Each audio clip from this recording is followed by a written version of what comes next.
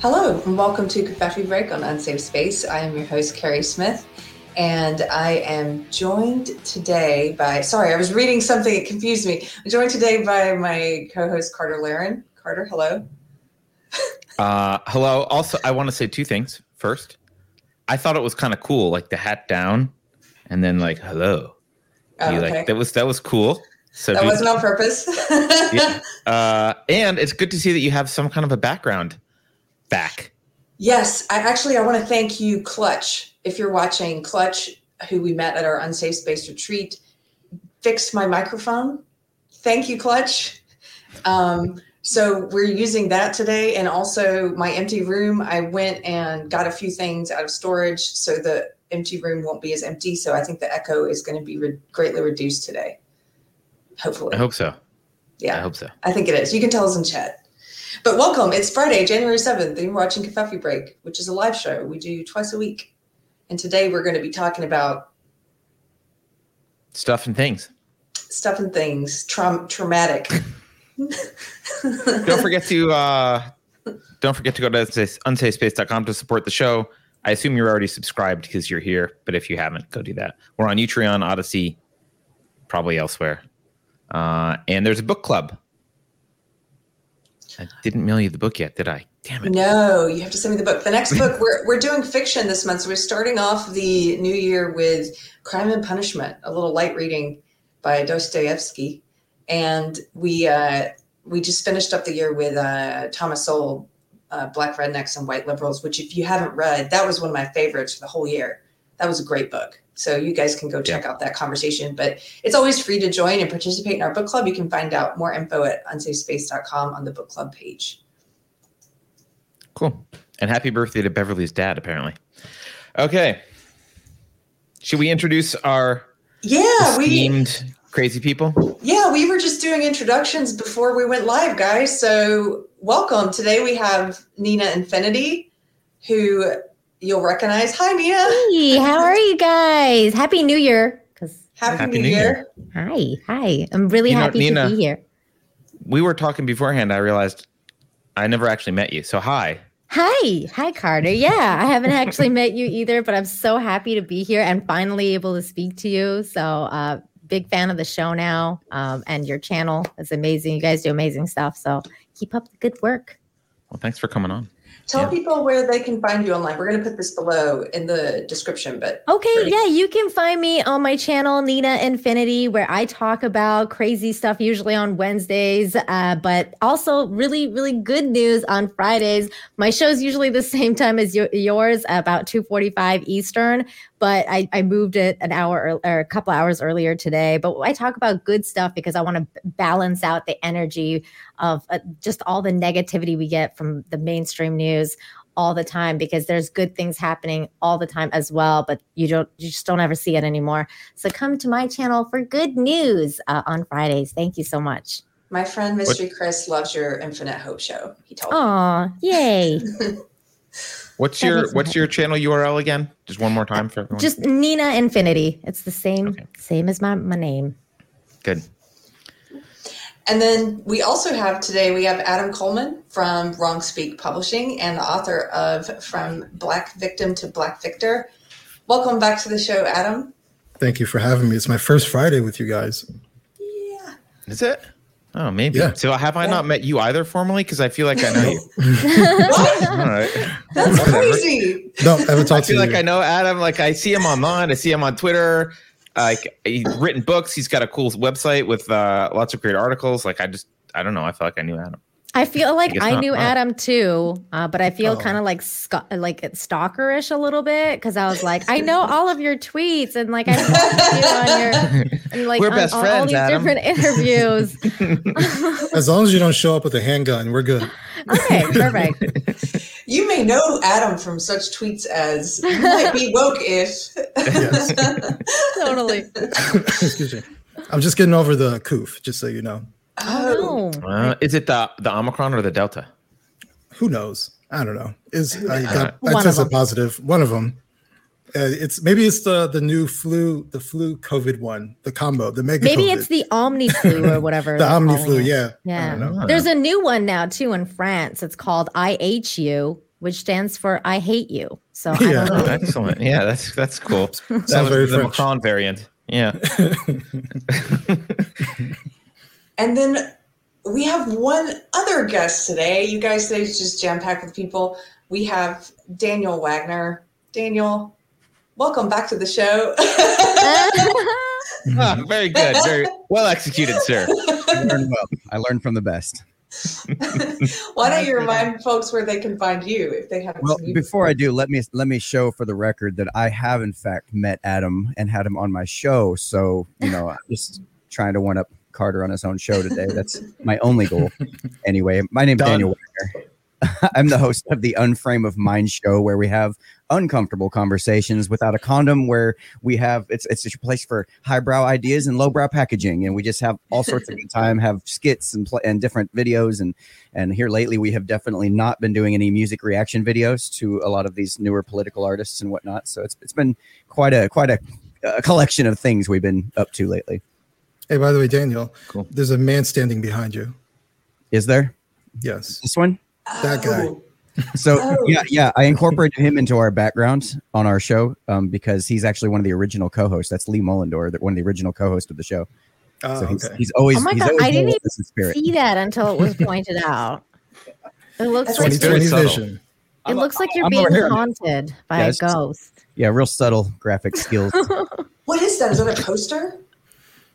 No, it's just a background image I use for the show. Oh, Yeah, cool. It's the magic of computers. I do like graphic design. Fun stuff. Here we are with our boring background. Yeah, Boomer. actually, he's actually literally standing behind me every show. He's rubbing your He's your shoulders like Joe smoking man. Biden. Yeah, in the background. Oh, he's better. He's way better sniffer than Biden ever could dream. Wait, I want to put Nina on the spot right away, if that's okay. Yeah, go for it. What's something good that we can be celebrating? Nina, tell us. Something Give us a good? good news story. Yeah. Well, I just did a whole show about it, but something good. Let's see. A gentleman was really nice to a Memphis gentleman was really nice to a lady and bought her gas. That was really nice. Another a little doggy stayed with his owner who was trapped on a mountain and almost died for 13 hours while rescuers went to rescue him. And they did rescue him. So there's a lot of good stuff happening. Is this the one where the dog's body heat actually kept the man alive in some way? Yes. Yeah. That's a Yes. great story. It Yeah. is a good story. Well, damn. All right. All right. But no wars were ended and we didn't get any freedoms back. I just want to check in case I was missing. No, not yet, not yet. All But right. it's on the back burner. It's happening. Sure. They got to get through the dogs first. Make sure they get their day in the spotlight and then they can end some wars. All right. And while there's no Cool. That's good. new wars being ended, let the record show that Mr. Biden has not started any new wars, just like Mr. Trump. So I think we're on par to have a similar presidency now. What do you think? Does Biden know that? I don't know. I don't think so. I don't know, man. I think you're speaking too soon because there's a lot of stuff going on with Russia and Ukraine. Hey, don't take this away from me. I need this. Okay. You know, you don't really have to start new wars when you just have troops deployed everywhere and like they can get into skirmishes once in a while perpetually. So Well, you're yeah. also waging a war on your own citizens at home, so Yeah. we keep They you did kind of start that busy. one. They did start that one. I saw the Yeah. Supreme Court, some commentary about the Supreme Court challenge to the vaccine mandates today. I didn't know if you want Oh. to talk about that, but we could start. Why don't we Sure. start with the Start with whatever you anniversary? Since we have Daniel here, why don't we start with the anniversary of January 6th? Daniel, tell us about your post-traumatic stress. Tell us about how shocking and horrible it was to be present at the worst event since the Civil War, the insurrection of last year. Yeah, as I tweeted recently, I wanted to thank Kamala Harris personally for enlightening me that the media has been lying to us all these years. That it turns out that Pearl Harbor and 9/11 weren't nearly as bad as the media made them seem to be. So I'm really thankful for that. It's actually helped me cope with my stress that I've been dealing with over the last year. I was there probably 15 feet from, the chaos was going on the whole time. it was surreal, but I'm getting over it. It's just taking a lot of counseling sessions to get over the people peacefully walking behind me while there's police pepper spraying people in front of me. But AOC said she almost died. Oh yeah. I was there for that too, and I was actually trying to protect her from dying. That's why I was there. Actually, it's only because I wanted to sleep with her, and I was kind of ahead of the curve of everybody else. Okay, Like, that's the only reason a man would ever, try and rescue a lady anyway. Like I get that. Yeah, it was because my toxic masculinity keeps kicking in all the time, and I just want to sexually objectify women all the time. And she was a prime target for that. Anyway, I'm going to break character now. As fun as that is to do. No. Yeah. Go ahead. Can you break character and tell us? Actually, I am curious. I know I've seen a lot of people laughing at the melodrama that the media is engaging in and the attempts to say that this is worse than 9/11 and Pearl Harbor. But I do acknowledge that I'm sure it was surreal. When you say it was surreal, I'm sure there were some things that were surreal about that day. And I wanted to hear from you. What are your actual candid thoughts about January 6th and the importance? I'll tell you, I got a surprise call from the BBC a couple days ago, and I hadn't heard from this guy. I haven't heard from him in a long time. He had me in some election coverage a while back. And when he told me who it was, I was like, oh, because he lives in DC, and I've always it's like Sam at the BBC. I'm like, oh, is this the call? Are you moving to a red state? Do you want to learn how to shoot a gun? And he's like, no. But I told him one of these days I'm going to pick up the phone. It's going to be you, and you're escaping. But so he wanted to know my thoughts about January 6th, and I was kind of caught off guard because I hadn't really thought about it a lot. But some of the questions he was asking me, he was asking me these getcha questions. And one of the things he said was, you seem to be making very light of it, like it wasn't surreal, And my answer to that is, I'm sure it was surreal seeing people flood into the Capitol. However, we've been living in a hyper surreal time for the past couple of years. It's no more surreal than seeing riots breaking out across the country and arson and people dying and chaos in the streets and having the media lie to us and say that that's peaceful. So how am I supposed to rank it on the level of what's surreal? It's just like another day in the past 2 years, But you were there, so yeah, it was surreal. It was like the culmination of everything that had been going on for the last 2 previous years before that. And everybody I spoke with kind of had this similar sense of their messaging. It was different ideas that were there being presented, but it was just the basic idea, the basic core idea was everybody was hopeful, but they didn't think it was actually going to do any good. Like it was kind of that hopelessness. I don't know any way. It's again surreal, very strange. A lot of strange dichotomies going on that day. Like I said before, I was literally standing between where 10 foot on one side of me, I've got people trying to take down barricades and police pepper spraying people, and on the 10 feet behind me, I've got a little old lady walking with her husband, waving her little American flag around, just completely oblivious to what was going on. It was the most surreal thing I've ever experienced in my life. And speaking of BBC, actually, a friend of mine, Chase Matheson, who we went down to DC together, he and I ended up getting interviewed for the 90 Minutes at the Capitol, or whatever that new HBO documentary was. And I've got like 3 seconds of my footage in there showing Chase Matheson's giant mohawk in there. So I thought that was pretty cool. But they took us down to DC, interview us for that. Seemed like they were going to be pretty fair. And I have not yet seen the documentary yet, but from what I understand, it seems to be very one-sided, at least the parts that I've heard people seen. So I don't know. But yeah, as far as just the general sense of the day, again, it seemed like people were very hopeful that it would cause some kind of change, but also at the same time, almost understanding that it really wasn't going to do any good. And honestly, I'm surprised that it didn't end up way worse than it actually was. I mean, we're talking about one person got shot that wasn't even, very, very minimal casualties, very minimal damage. People were mostly respectful. I mean, I'm seeing weird things like people picking up a police would drop a baton and somebody would pick it up and hand it back to him, trying to be helpful. Like it was so many things going on and so many different people having different ideas of what that was supposed to mean and what they were after and what their goals were. And everybody was kind of clueless at the same time. I'll take more questions. I don't really know where to go. I'll say something like sitting from the outside, because I'm not American and I was watching it happen. One of the things that I observed about it was the lack of weapons with regards to the right, because that's one of the things you constantly hear about all the time is how the right is like the gun wielding, crazy people that just want to, just go out with guns and take everybody out and blah, blah, blah. And nobody even had any guns or major weaponry that would cause a crazy threat. I mean, I think that in itself was a testament to like how the American people were coming together just to basically kind of like voice their opinion about what was going on rather than take violent action towards what was going on, because we did actually see an insurrection occur as well several months after that, and that was in the Taliban. And that's how you actually do an insurrection, when you go into a place with weapons and take over, which is exactly what they did. So that, you have that equivalency. You can do that juxtaposition where you can watch an actual insurrection occur and what happened on January 6th, and you can see that there are nothing alike at all.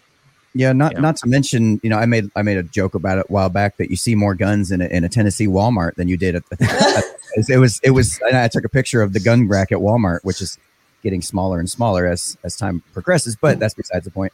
But yeah, the group that we went with, we took a bus down there. We each paid to help chip in for tour buses that drove us down there.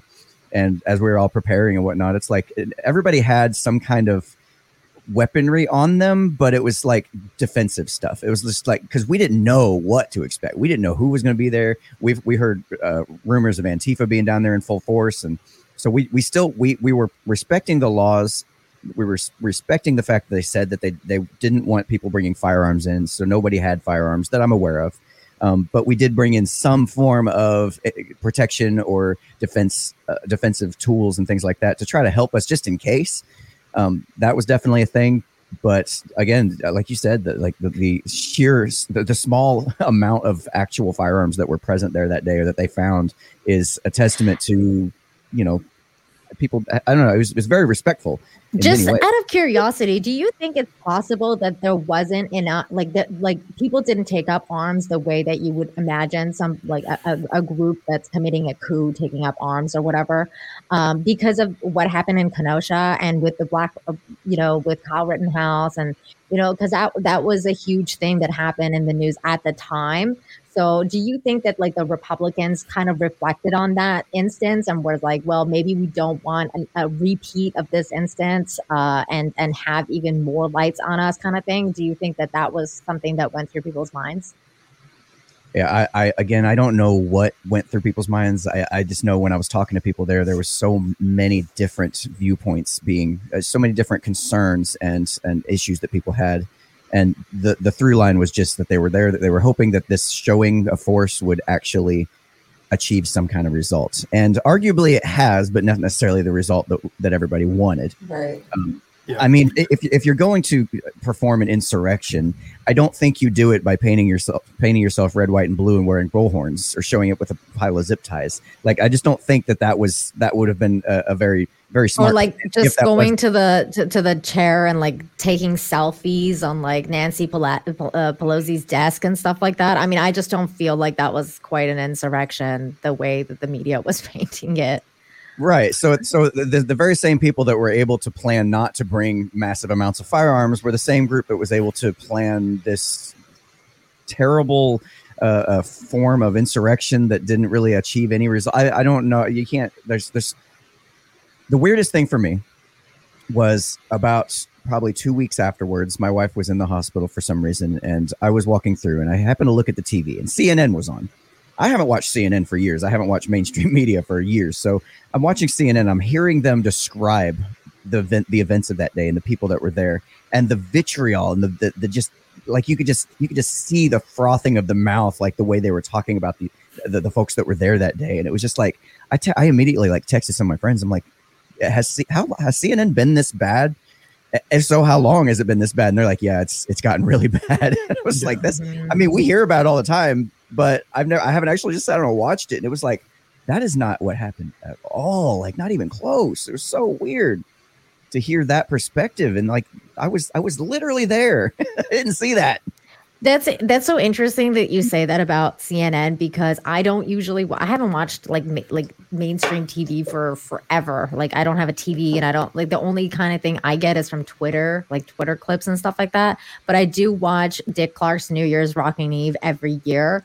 So this year when I tuned in, I was horrified, and I mean horrified by the amount of propaganda and actual, like, just mind-numbing propaganda that was happening. And I was like, this is why we're all in a state of mass psychosis, because this is exactly what's going on. They're feeding people this insane amounts of propaganda, and then we're just like sitting around going, well, why is this happening?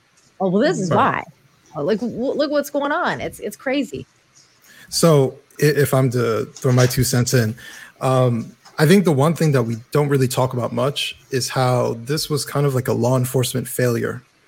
I know that, if I remember correctly, there were at least 3 requests put in for extra law enforcement to be there, and they were all denied. And I can't remember who denied it, but the fact that there was recognition that there was going to be a lot of people there, more than normal, and that they should have adequate amount of police, tells me that someone was aware that this was going to be a big and maybe an emotional event or some sort. So I think there's not enough addressing on that, because normally when we have, like, for example, if we want to equate it to 9/11, we go back and look, how was this able to happen, right? We have the TSA because we said the private security for airports isn't working anymore. We need to replace it. That came from examining the past, right? But we don't examine the past when it comes to this, only from the aspect of just looking at each individual who was there and just throwing them in jail.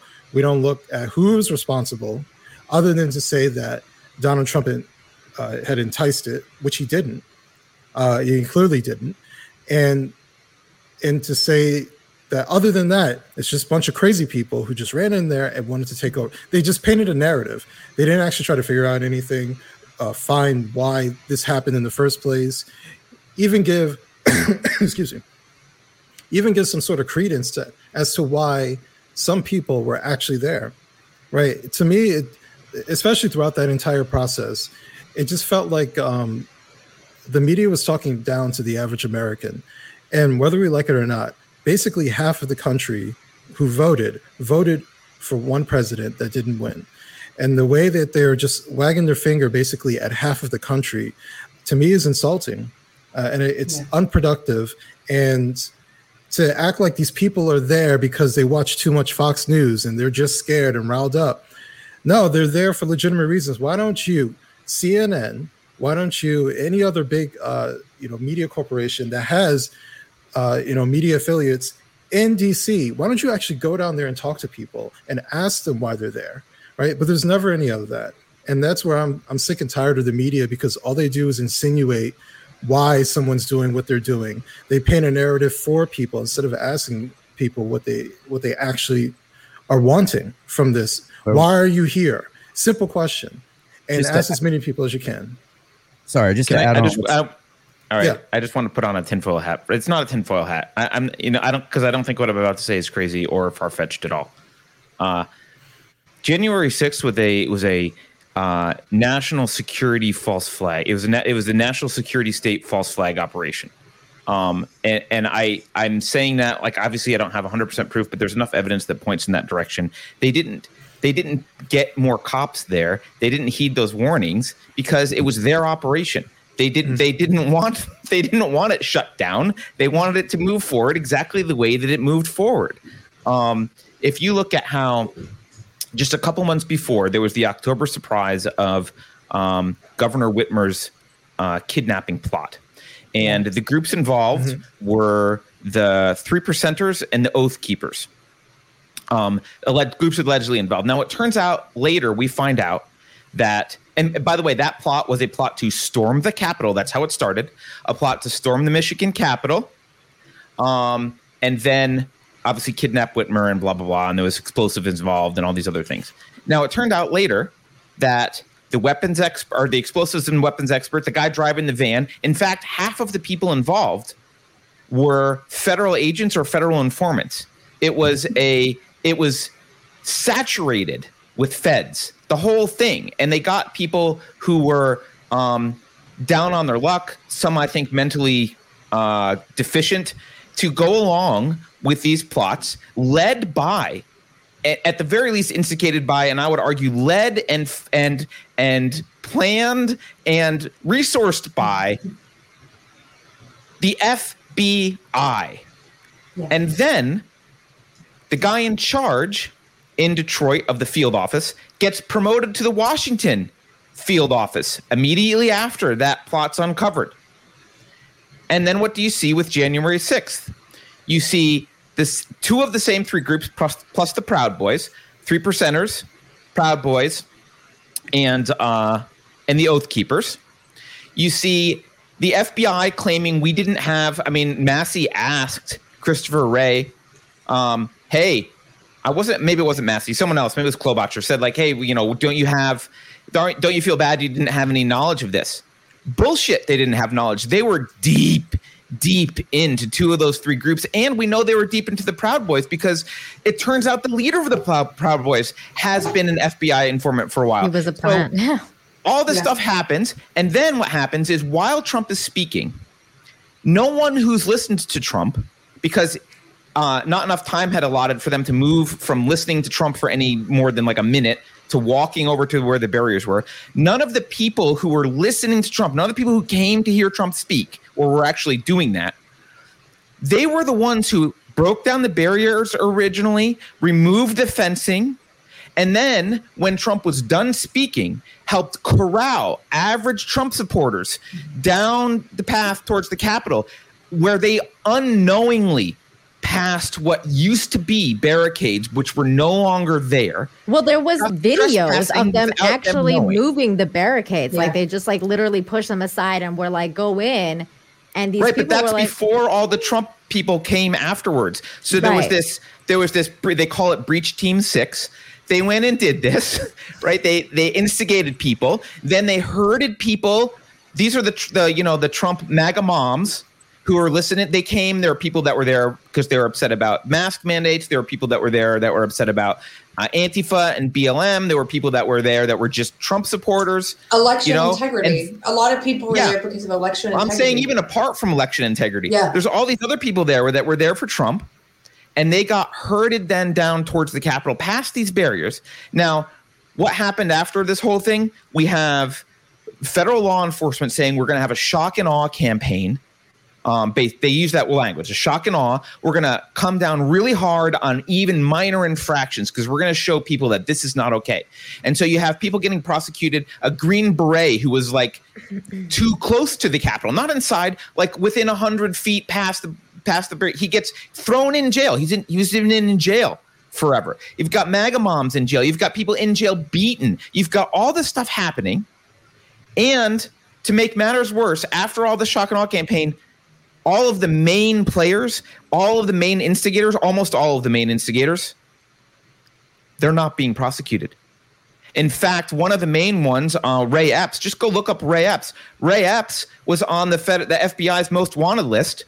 They put his picture up there. Twitter said, "Oh, we can find this guy for you." They did. They showed them who it was. They did nothing with it. And then when people started to point out that Stuart Rhodes, who was in charge of Oath Keepers, was likely an FBI informant and working with the government, suddenly the FBI quietly removed Ray Epps from their most wanted list. He's never been charged. Stuart Rhodes has never been charged. Like none of these leaders, almost everyone who actually did the instigating has not been charged. It is the most egregious and obvious false flag bullshit operation ever. And the point of the whole thing is to discredit everyone who likes Trump, anyone who is caught up in that movement, anyone who is sympathetic to them. It's to discredit them and to scare them from showing their face in public ever again. Can I give you one correction? I want to make one correction there. Enrique Tarrio, not a government plant, not an FBI informant, not a plant. He's actually been on our show a few times. Friend of mine. He said himself he did help. He is an informant. No, I That's mean, documented. He has helped the FBI, but he's not like a secret, undercover FBI agent or nothing like that. But he's worked closely. No, he's not an agent. There's Right. informants and there's agents, but he wasn't there that day because he was conveniently arrested the day before and wasn't not allowed to go into Washington. But besides that, one of the things that I want to highlight here is, yes, everything you're saying could potentially be true. I don't know 100%, but there was so many people there, so many different things going on that honestly, I feel like if you were to look at, if you had an agenda, you wanted to tell a story, you could go there and find that story there. There was that many people there. Like, you could find whatever narrative you wanted to fill, and it was probably true. And you could find evidence to back it up. And you could even find circumstantial evidence to even help support that idea.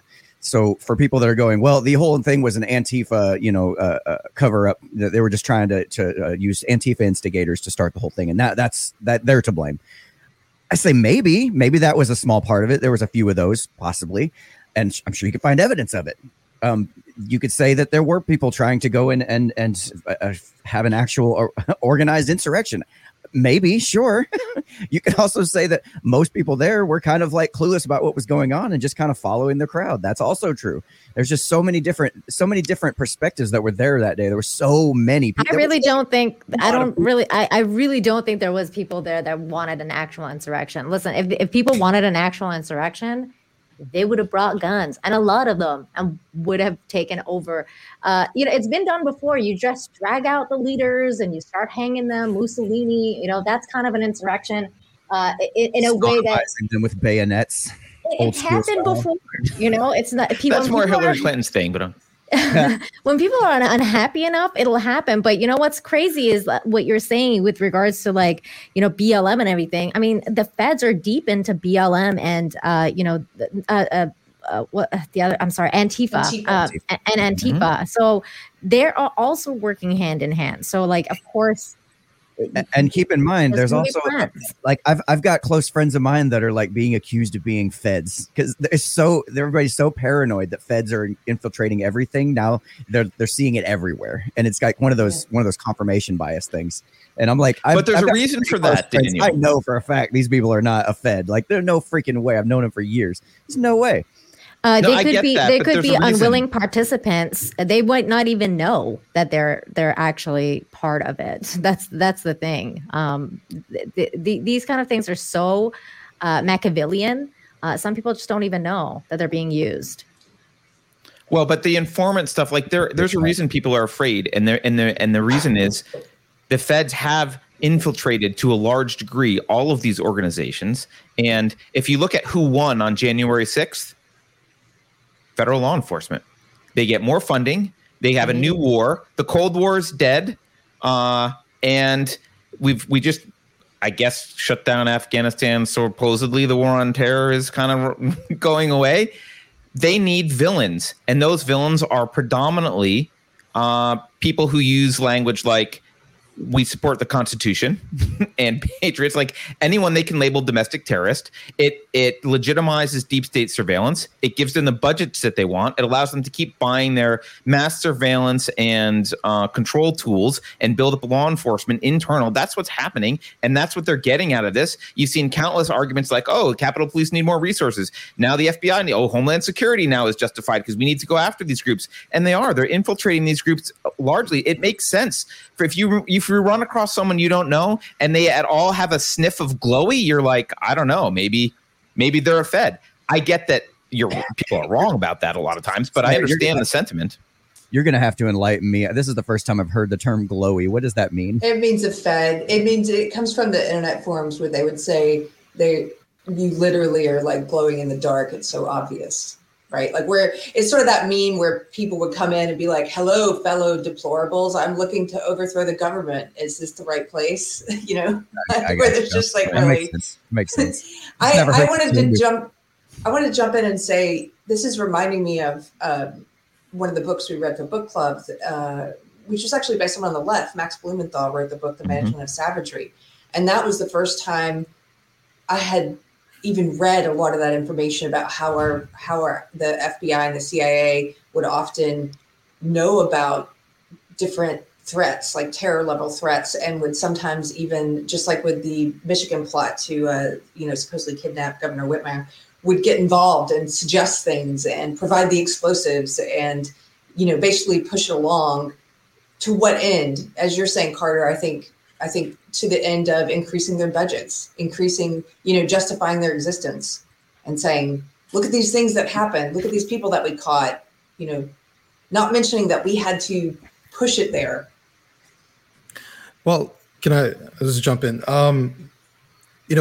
Listen to Carter explain what he explained. It makes me think about how everybody's talking about civil war is happening, right?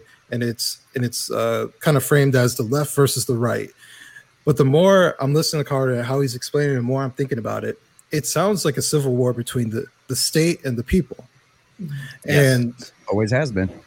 And what you were saying as far as justifying their budgets, I remember hearing stories post 9/11, because there was nothing going on.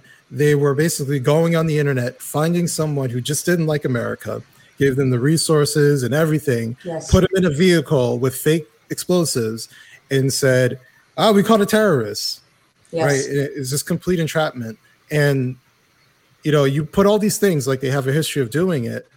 It's not far-fetched to think that this was what was happening with January 6th. And there's a concept that I've been working on that's I call it divide and concur. It's where they take these little these two-sided, any of these two-sided debates, these left versus right, or men versus women, or whatever, gay versus straight, whatever the arena is. They're dividing us on purpose, and they're doing it because it takes the focus off the real target. And what the reason I call it divide and concur is because they're dividing us. A lot of us know we're being divided. Like, it's kind of obvious now. But we all agree with it. We kind of allow it to happen. We keep looking into it. We keep funding the government agencies that are supposed to be there to take care of these things and eliminate the, so I call it, I don't blame anybody but the people themselves that are involved in this. Like, the moment people step outside of this supposed matrix here and realize, oh, there's really more shades of gray than just black and white. Like, we've got so many different perspectives and stories and ideas and principles going on. Like, there's no way that we're going to solve this entire problem until we stop agreeing with it and feeding into it, concurring with it, so to speak. Mm-hmm. Yeah. I want to make, people on the show know that I'm not a huge fan of feds generally. And I think that was clear just by what I said. But I do want to, there's a caveat here. A lot of times this stuff is done in a way where both the informants and even many times the federal agents involved don't have a big picture of what's happening. They get their marching orders to go do X, Y, and Z. They think it's for some other cause, or that the outcome will be somehow different, that they're helping in some way that's different than what they actually are doing. And I think it's few people that really understand what dish is being prepared to be served to the public. And someone's like, oh, I'm shredding carrots because we're making a salad. And it turns out, no, you're going to kill someone by stuffing shredded carrots down their throats or whatever it is. It's like, oh, I thought we were doing something completely different than what we're doing now. That is the strangest analogy I've ever heard in my life. I couldn't think of I stopped at that. I'm like, what other food would you eat? And I'm like, no, I think they would just shove the carrots down your throat and kill you. Like, that's what they would do. I'm going to have to use that. I like that. I think that Sorry, go ahead, Carter. No, go ahead, Carter. It's fine. I just wanted to address something in chat. People are like, oh, Daniel's the glowy. And then Keith said, I look like the glowy. To be clear, I should be the biggest glowy suspect of all of us based on my background. I mean, you are wearing a suit. So I don't know. Something a glowy would say. Are you wearing khakis? I'm wearing tactical khakis, yeah. Well, what we failed to tell the audience before we started the show is we're actually going to reveal one of us is a glowy, in fact, and at the end we can reveal who it actually is. Can you guess who? It's a mystery. But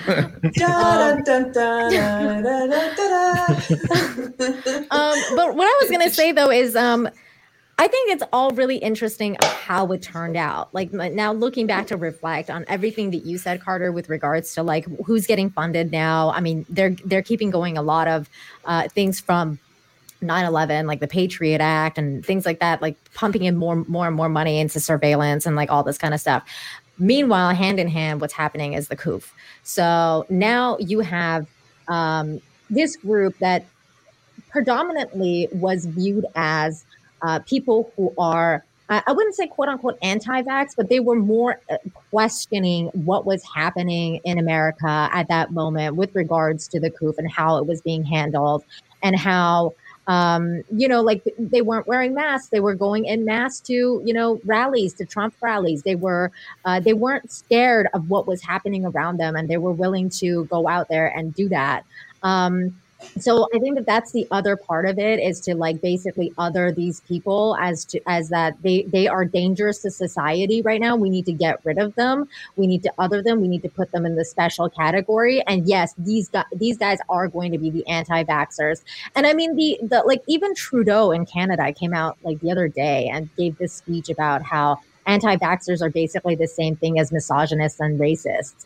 So you guys are like, and we have this group is very tied to that same thing, racism, misogyny, all that stuff. Like usually that's how they're portrayed in the media. So I think that was the other side of it, is by definitely putting a marker on that side, and people who are like in Florida, like Ron DeSantis, wanting that different, like the different way of handling things, and how that's wrong.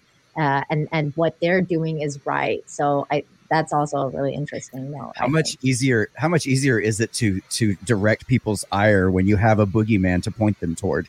Whereas exactly. When people, it's really hard to wrap your mind around the fact that there maybe isn't an adult in the room in control of all of this. There might not be some master puppeteer at the top levels of all of this, that we're all just kind of acting in our own self-interest. And this is just kind of the result of that. And people just kind of know instinctively how to divide people. I don't know. I feel like it's something that people have a really hard time getting straight in their mind. Like, hey, I have some role in this. We can make changes in our lives, on a local level, but we're so busy focusing on the big picture stuff that we feel completely powerless to control, that as a result, nobody does anything. We just sit around and like gorge ourselves on Netflix and popcorn. Yeah. I just feel like we were all laughing. For anybody who's just listening to this episode later, we're all laughing at, we just got a super chat, $5 from Totally Not the FBI. It says, "Hello, fellow insurrectionists. Daniel is definitely not the glowy. You can trust me." That's hilarious. I'm surprised they didn't add, "Let's go raid the Capitol." But I think what you're saying, though, is by design. I'm sorry. Go ahead, Adam, please. No, actually, I was going to make a comment because you mentioned Trudeau. I had tweeted out before, I don't think anybody who's caught wearing blackface should lecture anybody about racism, especially Trudeau. No, more than once, too. It's not like he's done it once. Like he's done it like 3 times. Yeah. Adam, I don't want to go there, but I have to point out, you ain't black. I've been told all about it from Joe Biden. So who are you? I thought you were going to say Daniel, because Daniel said that multiple times to me. Oh, I thought you were just championing white supremacy, because usually that's also the other thing. Actually, if anybody wants any comedy, go check out Tariq Nasheed's Twitter feed. Holy shit, that is a gold. Oh my god! I just wanted to give one bit of anecdotal, just to add to this conversation, is when you're talking about, Daniel, all the different people that were there last year, January 6th, it just made me think of, well, who do I know that was there? I know 2 church ladies that were there. Beds. You know what I mean? Like, no, not bed. I'm kidding. And they made the trip up from Texas. 2 of the kindest, sweetest people who would give you the shirt off their back. Well, that's their online persona. No, they're not online. Imagine that. They live real lives. Helping people. And they were there because they thought there might be something nefarious happening with the election results, like a lot of people did. I think we've gotten to the place where they blow these narratives so out of proportion that even I have to remind myself, what was the mood of people I knew who were there? Why were they there? It's sort of like the Charlottesville thing, how Trump said not all were white supremacists. and people just wouldn't let that go. But he was right. There are people there who did not go there, but to push white supremacy, or in this case, in the case of January 1st, to invade the Capitol. That's not why most people were there. And so this story that's getting told, I think it's just really unfair to the people who, and I wondered, are there people now who were there who've been pressured to disavow, or, even this reporter who called me, he really wanted to get me on the record saying, do you support violence? No, of course not. I'm for the non-aggression principle, but there's really this push to get people to kind of distance themselves. And I think some of the people who were being held and charged, they were trumpeting their apologies from within the jail cells, which really made me think of the kind of forced apologies you would see under Mao. But there were people who were like, I regret. Did you guys see the one where the guy recanted? He recanted being a part of it and ever believing Trump. Yeah. No, I didn't see that, but I did see Ted Cruz apologize yesterday for calling them terrorists. That was pretty funny because Ted Cruz called them terrorists. What? Yes. Yeah, he did. Like last year when it happened, Ted Cruz was saying that. Yeah, he was saying that they were terrorists and that this was awful and they should have never done that. And then he went on Tucker Carlson, and Tucker Carlson basically told him like he's an idiot, and he was like, "I take it back," and he was just like trying to walk it back.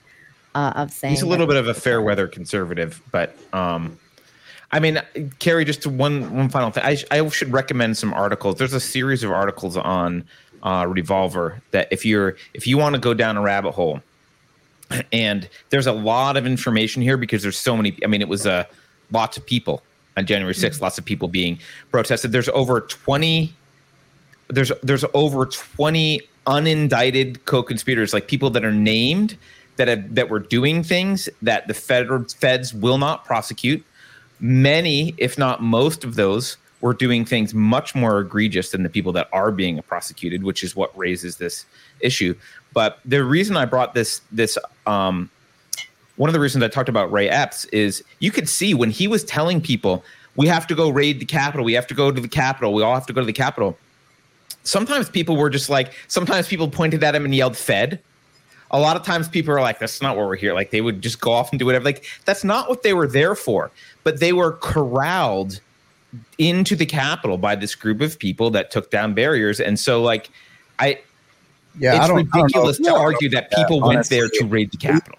No, we started walking there before the Trump speech was over. There was already people just kind of walking there. I saw people actually taking down, like removing the barriers and breaking them down to get in. I'm talking about like the protesters and stuff. Well, that was actually one of the most famous videos from it was from Alex Jones, where he was like, him and his megaphone, and he's like, like you could argue one of the craziest alt-right, like whatever conspiracy theorist nut job, right? Like that they all the talking points that you could possibly imagine. There's videos of him like literally standing there screaming out, don't go there, don't go there. And he's telling people not to go there. And he's like, just stay here, just stay around, and like, don't go there. So like there was a lot of people who saw it coming. Like they knew what was happening. They knew they were being set up and telling people not to go. And he has a large following, and people weren't going because he was saying that. Yeah, so, even right up there up front, man, people were like, some were like trying to go farther, and some were people were like, stop, don't do that, cut it out, like begging people to stop. Like, I mean, it was chaos. It was straight up chaos. You know what it is? It's that whole threshold theory about riots, whether or not you would call this a riot. But it is that threshold theory of when you're in a crowd and there are those people who have the threshold of. There's very few people who have that threshold of 0 where they will throw the rock when nobody else is throwing the rock. But then there's the people with a threshold of 1 who, if they see one person doing it, then they'll do it. And then there's the people with a threshold of 2. Well, if there's 2 people doing it, they'll do it, and on and on and on. And I think that happens with crowds where if you get enough people that are walking towards the Capitol and like, we're going in. I heard about it. Somebody who never would have done it might be likely to say, okay, we're all doing it. Cool. Herd mentality, right? Herd mentality. Yeah, I heard about that before, but like when we actually got there, I'm not a follower by any stretch of imagination. I'm always bucking the trends and trying not to follow along with the crowd. And I even felt that urge to like go along with them and like cheer. Like because there's so many. Yeah, there's an energy. There's an energy that you want to be a part of, and it's like I've been in those situations, but like because I was a lefty, like you were, Carrie, back in the day, so I went to my share of protests, like against the war in Iraq and like all that stuff. Like I was. Did you show George Bush what was what? Nina? Oh yeah. I had like signs, Yeah. throwing shoes at the Bush pictures and stuff like that. But we were there, and there's an energy when you're with that, like a collective of people, and they're all doing this thing. So it's really hard not to get caught up in the moment and like go along with it. And most of the time when you see it coming, though, like I said, like with Alex Jones, there are warning signs. So if you're like aware of your surroundings and what's going on, then it's all the more reason to have like your thinking cap on at the time and try and not go with the crowd and be aware of yourself. I just want to make a quick mathematical point about what you were saying, Carrie, how there's this threshold of like some people will do 0 and some people, if they see one person, they'll do it and 2 people do it. If you work out the math for that, you'll see, I haven't worked out the math, but I'm in my head, I think it's pretty clearly that it's you get exponential involvement. So because it's a compounding, right? Yes. So you can get to activating a large number of people if you can provide a very small number of people willing to do it. And that's how a handful of operatives or just bad players can go into a large crowd and get hundreds of thousands of people to do something, because they only need to get the first few. And then, because there's very few people who will do it on their own, not many who will do it with just one. But once you get up to the threshold of like 5 or 6 people around you are doing it, there's a lot of people who will do it. And then that triggers the 10 people threshold people. And then the 20, like it compounds very easily. Someone needs to kick it off. And you can have people there who are trained in and whose job is to kick it off. It reminds me of, this is a crass analogy, but do you remember those stupid videos, Girls Gone Wild? Yes. Yeah. Right? Yes. Carrie knows. You have to think through the drunken fog, Carrie. Do you remember being in some Vietnam? You're making it. I was just thinking about how much I used to hate that guy as a feminist and rail against him all the time. Right. Well, what he did, to get these girls to behave in the way he did, they would go to a venue, and he hired a handful of girls to go in, start kissing each other, drinking too much, taking their shirts off, acting crazy. And that was enough to get all of that was the initial spark that was needed to get that behavior to propagate through the crowd, so that normal girls were, quote unquote, normal. I don't know what kind of normal girl is in a crowd like that. But whatever. Normal girls start to do that kind of stuff on camera, right? So he pays a few and he gets footage of 100 people doing this. And Carter, it's interesting that's the that same you strategy. say this, because I feel like it's actually both sides of the coin, right? Like, because you could do this in a negative way, and like what you're saying is absolutely correct. But that's the same thing with the butterfly effect, right? Like you could also instill that as a means for change, and like when you do something good, like I believe in karma, and I believe in that energy balancing out. So like, for example, like what we're trying to do right now on Twitter, or like with our channels or whatever, we're trying to wake up people as much as possible to what's going on right now, with the rights being taken away, with like everything that's going on with the coup and how it's being handled. And I mean, look at what they're doing to Novak Djokovic. It's absolutely mind-boggling what is happening in our world right now, in every corner of the world. And it's only going to take a small population to wake up and create that change. That's all we need too. Like it works with both ways. Yes. Have you seen that video of the guy who is dancing on the hill? Like just crazy dancing, and then slowly another person comes up and starts dancing for a while, and then later, exactly, Carrie. That's exactly it. It works on both levels, because that's what the yin and yang is, right? And our world is represented with that. I feel like there's always a light and a dark, right?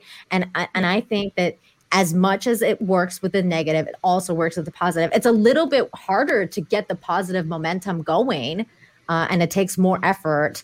But once it does, it spreads like wildfire. So I'm ready to start figuring out how do we make a change for the better using tits and psychology. That's like that needs to be the solution, I think. Follow my channel. Yeah.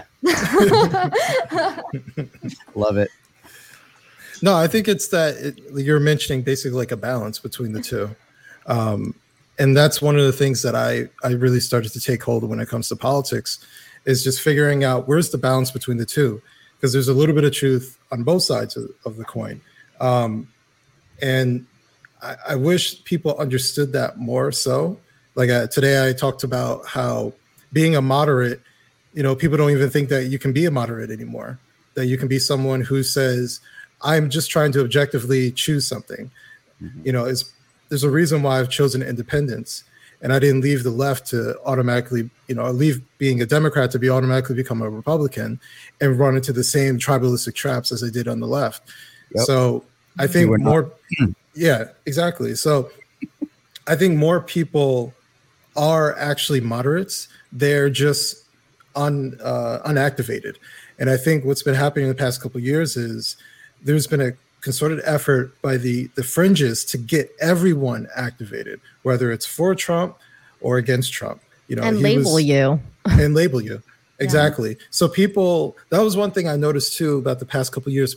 People who weren't necessarily politically inclined treated politics like a sport, right? Yes. Yeah, I'm rooting for my team. And that was their only reference point. And for someone like myself, even though I was on a different political spectrum, I never saw it like that, right? I saw it as something completely different, especially as a sports fan, right? I saw it as something completely different. It was ideas, it was policy, it was something much more than that. And so I think the extremes have had a lot of the microphone, and the moderates need to come back, to be honest with you.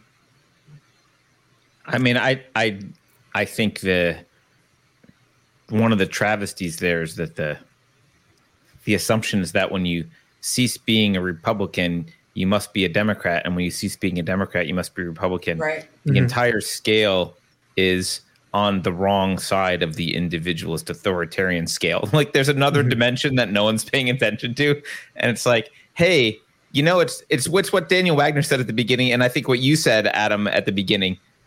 It's about the state versus the people. That's and it's always been about that. That's what it's about. Carter, you would probably find this more accurately. I think. Sorry, more accurately, just real quick. You might say it's something more like freedom versus tyranny. Yeah, or normal versus psychopaths. At this point. Yeah. So Carter, you would find this funny, but that reporter Sam from the BBC.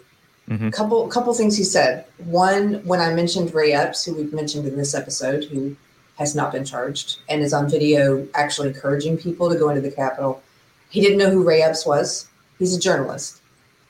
He said he would look it up. How's that possible? I know. He said he would look it up. On the Wolf Most Wanted list. I also said, I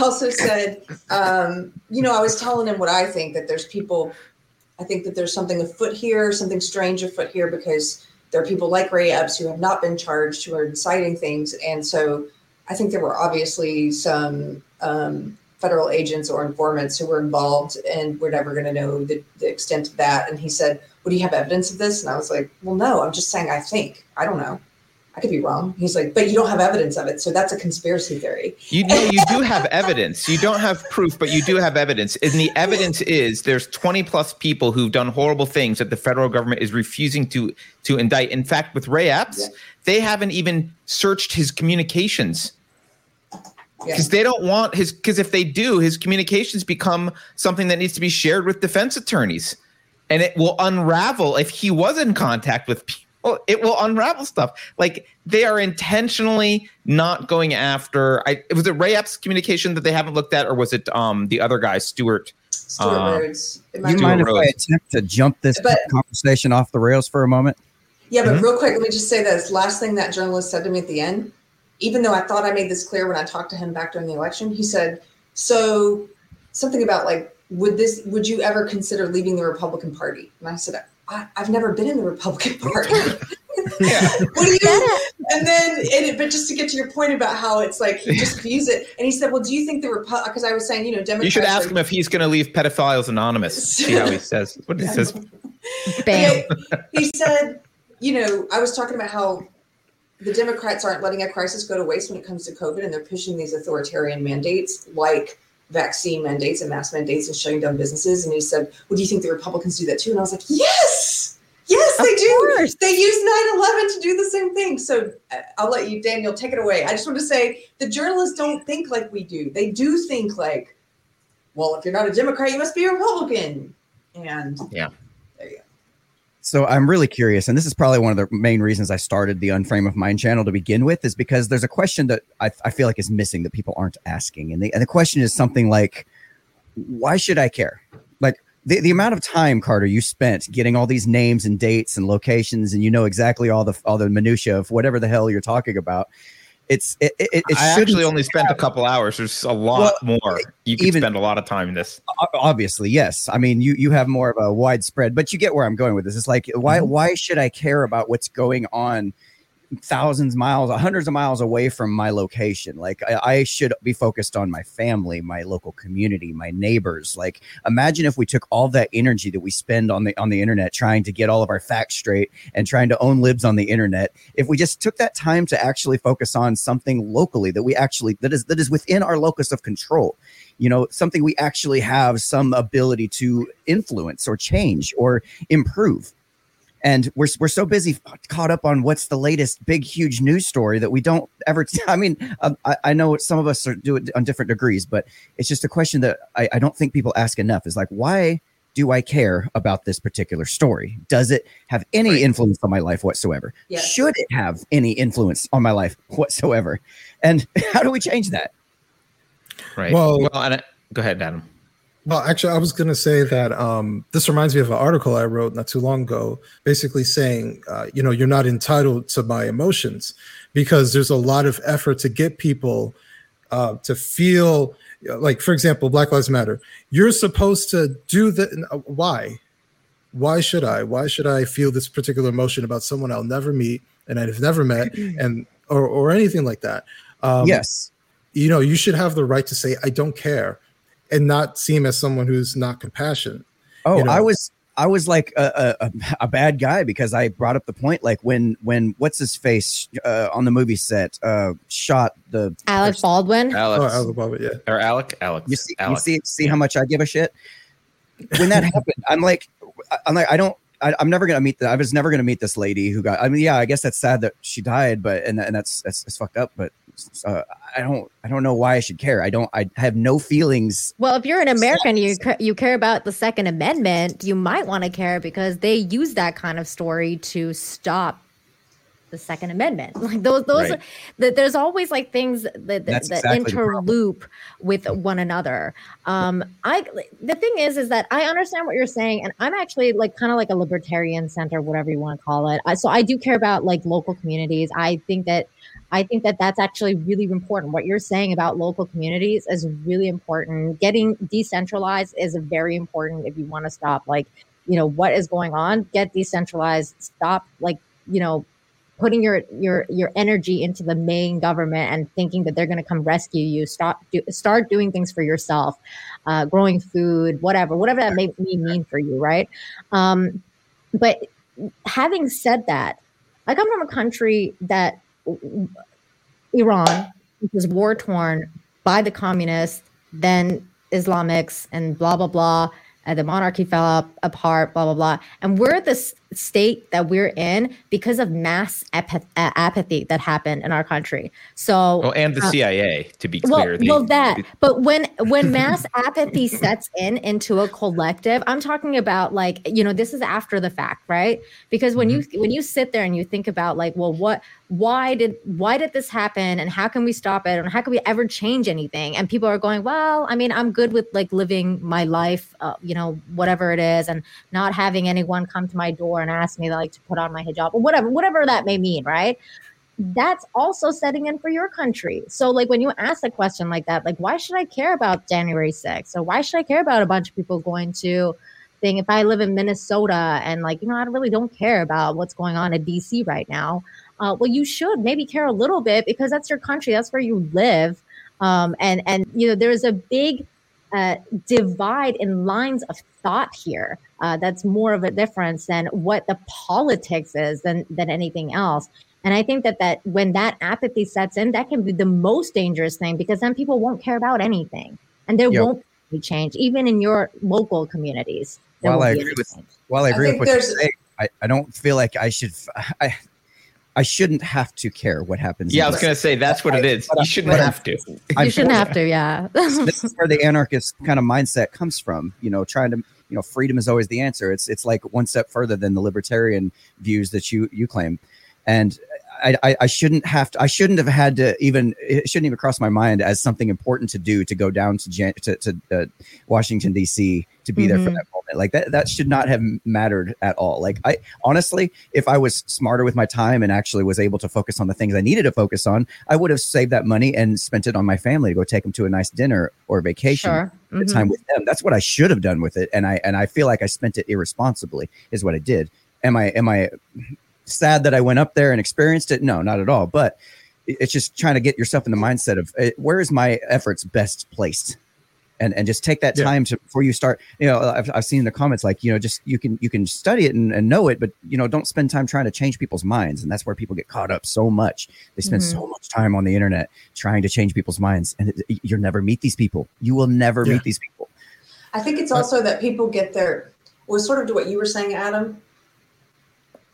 People capture your emotion, your attention, and your caring and use it for political or activist ends. And so this is a combination of what you're all saying. And I think people need to, I would say, interrogate what it is you think you care about and make sure you have all the facts and that you're not wasting your time or your empathy is not being manipulated to turn you into a little foot soldier for some agenda you're not even aware of. Yeah. Which happens all the time. That's when I was in social justice, that's what I thought. I cared a lot about a lot of different issues. And what was really happening is they're taking my empathy was being manipulated to every issue. It was like, if you care about the downtrodden, you're going to vote this way. That's your cause. Yeah. Yeah. If you care about the and without a lot of examination of like, is that true? Is this the only way to vote if I care about the downtrodden? Like, is this the only way to vote if I care about people? That's what they tell you. And people don't interrogate that enough, I think. Well, Carrie, and the other part is just energy, right? How much energy can an individual put into every single cause that happens around the world? Like you were just talking about, I'd imagine it was very exhausting to care about every single thing that people are putting in front of your face, right? I was thinking the same thing. Yeah, it's exhausting. So it's exhausting, which is why I'm like, I always look at things like, granted, I'm kind of a culture war junkie. So I'll look at it, I'll see it. It's kind of interesting, but I don't care that much, right? I'll talk about it if need be, but I don't care enough to cry about it, to, yell at the world about it. You see why I tweet. I'm rarely angry when I tweet, right? I'm like examining it, but I don't put that much emotional energy into things because I care about my sanity. You also have a real life. Yeah. A lot of people don't.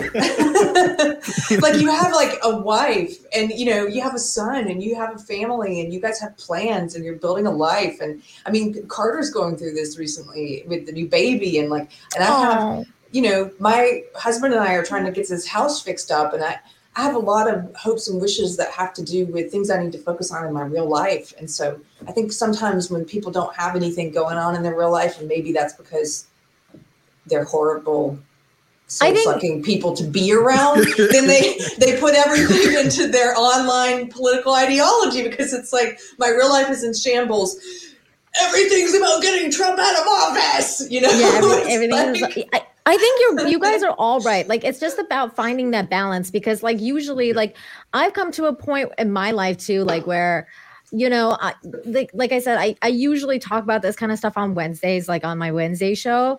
But like during the past couple of weeks, I've been kind of like out of it, and I feel like I've been kind of like beating the same drum over and over, and I feel like, am I really getting anywhere? Like, am I like, I don't really know. Like, I'm just stressing myself out. So I decided to kind of like take a step back and focus on like more creative projects that actually like help people, like writing books or whatever it is that you do, so that like you're actually putting out some energy and creativity in the world and trying to solve problems through that method, rather than just kind of like saying the same thing over and over again expecting a different result. It's just not happening. People who are awake by now are awake to what's going on, and if you're not, then I don't know if you're ever gonna be awake. I don't know.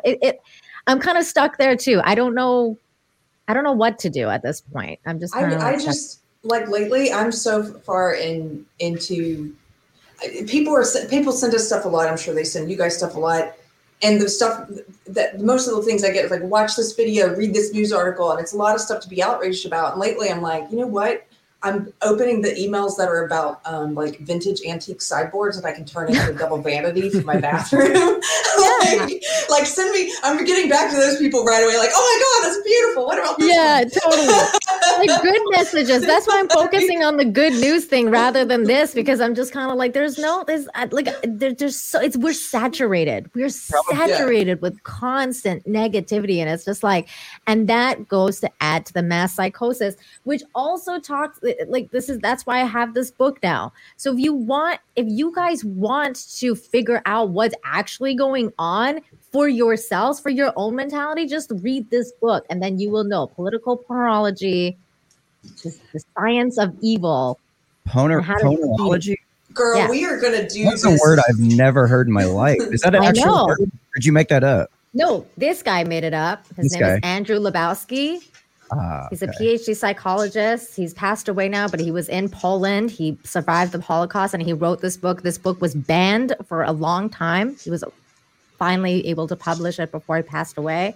And he has vocabulary today. Yeah, and he's made several words up, including words like spellbinders, which is what he calls the media, and who basically put people under a spell. It's very good. It's very good stuff. I made up a word, phobismist. What? I made up a word, phobismist. Phobismist? Yeah. What does that mean? Define that? Yeah, we do a whole segment on our show. It's on Urban Dictionary. We do a whole segment on our show where a phobismist, it's made up of phobe, ism, and ist. And it's we view it as our duty to explain to everybody why you should be offended by literally everything. Like we went through Humpty Dumpty and explained how problematic it was, for example. Oh my gosh, that's hilarious. Nice. So much fun. I'm just gonna throw this out because I'm someone who I do want to care about all this stuff, but also when I'm like you, Carrie, I'm like people are like, you should be outraged by this and this, and I'm just like, I can't, I'm tired of being outraged by stuff. What kind of email are you excited about getting? Me?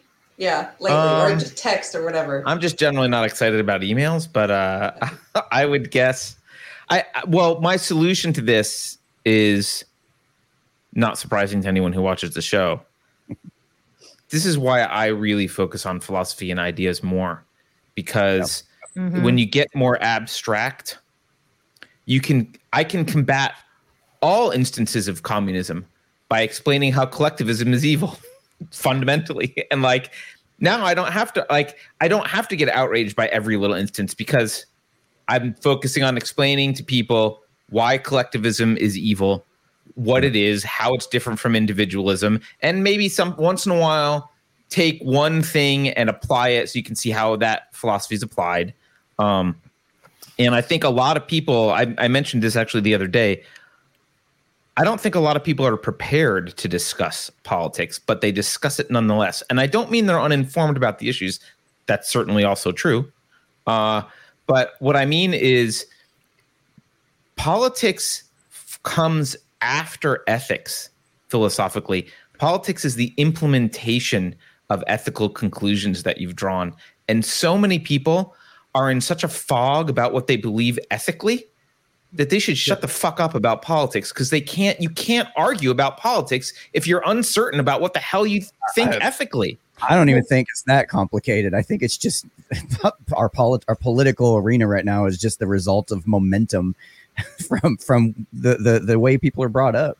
Like you start in the family household, and the way your family structure is ruled, you tend to just kind of run on that momentum. Not a lot of people are putting so much thought into their stuff that they're like, hey, my ethics are this, and therefore my politics are that.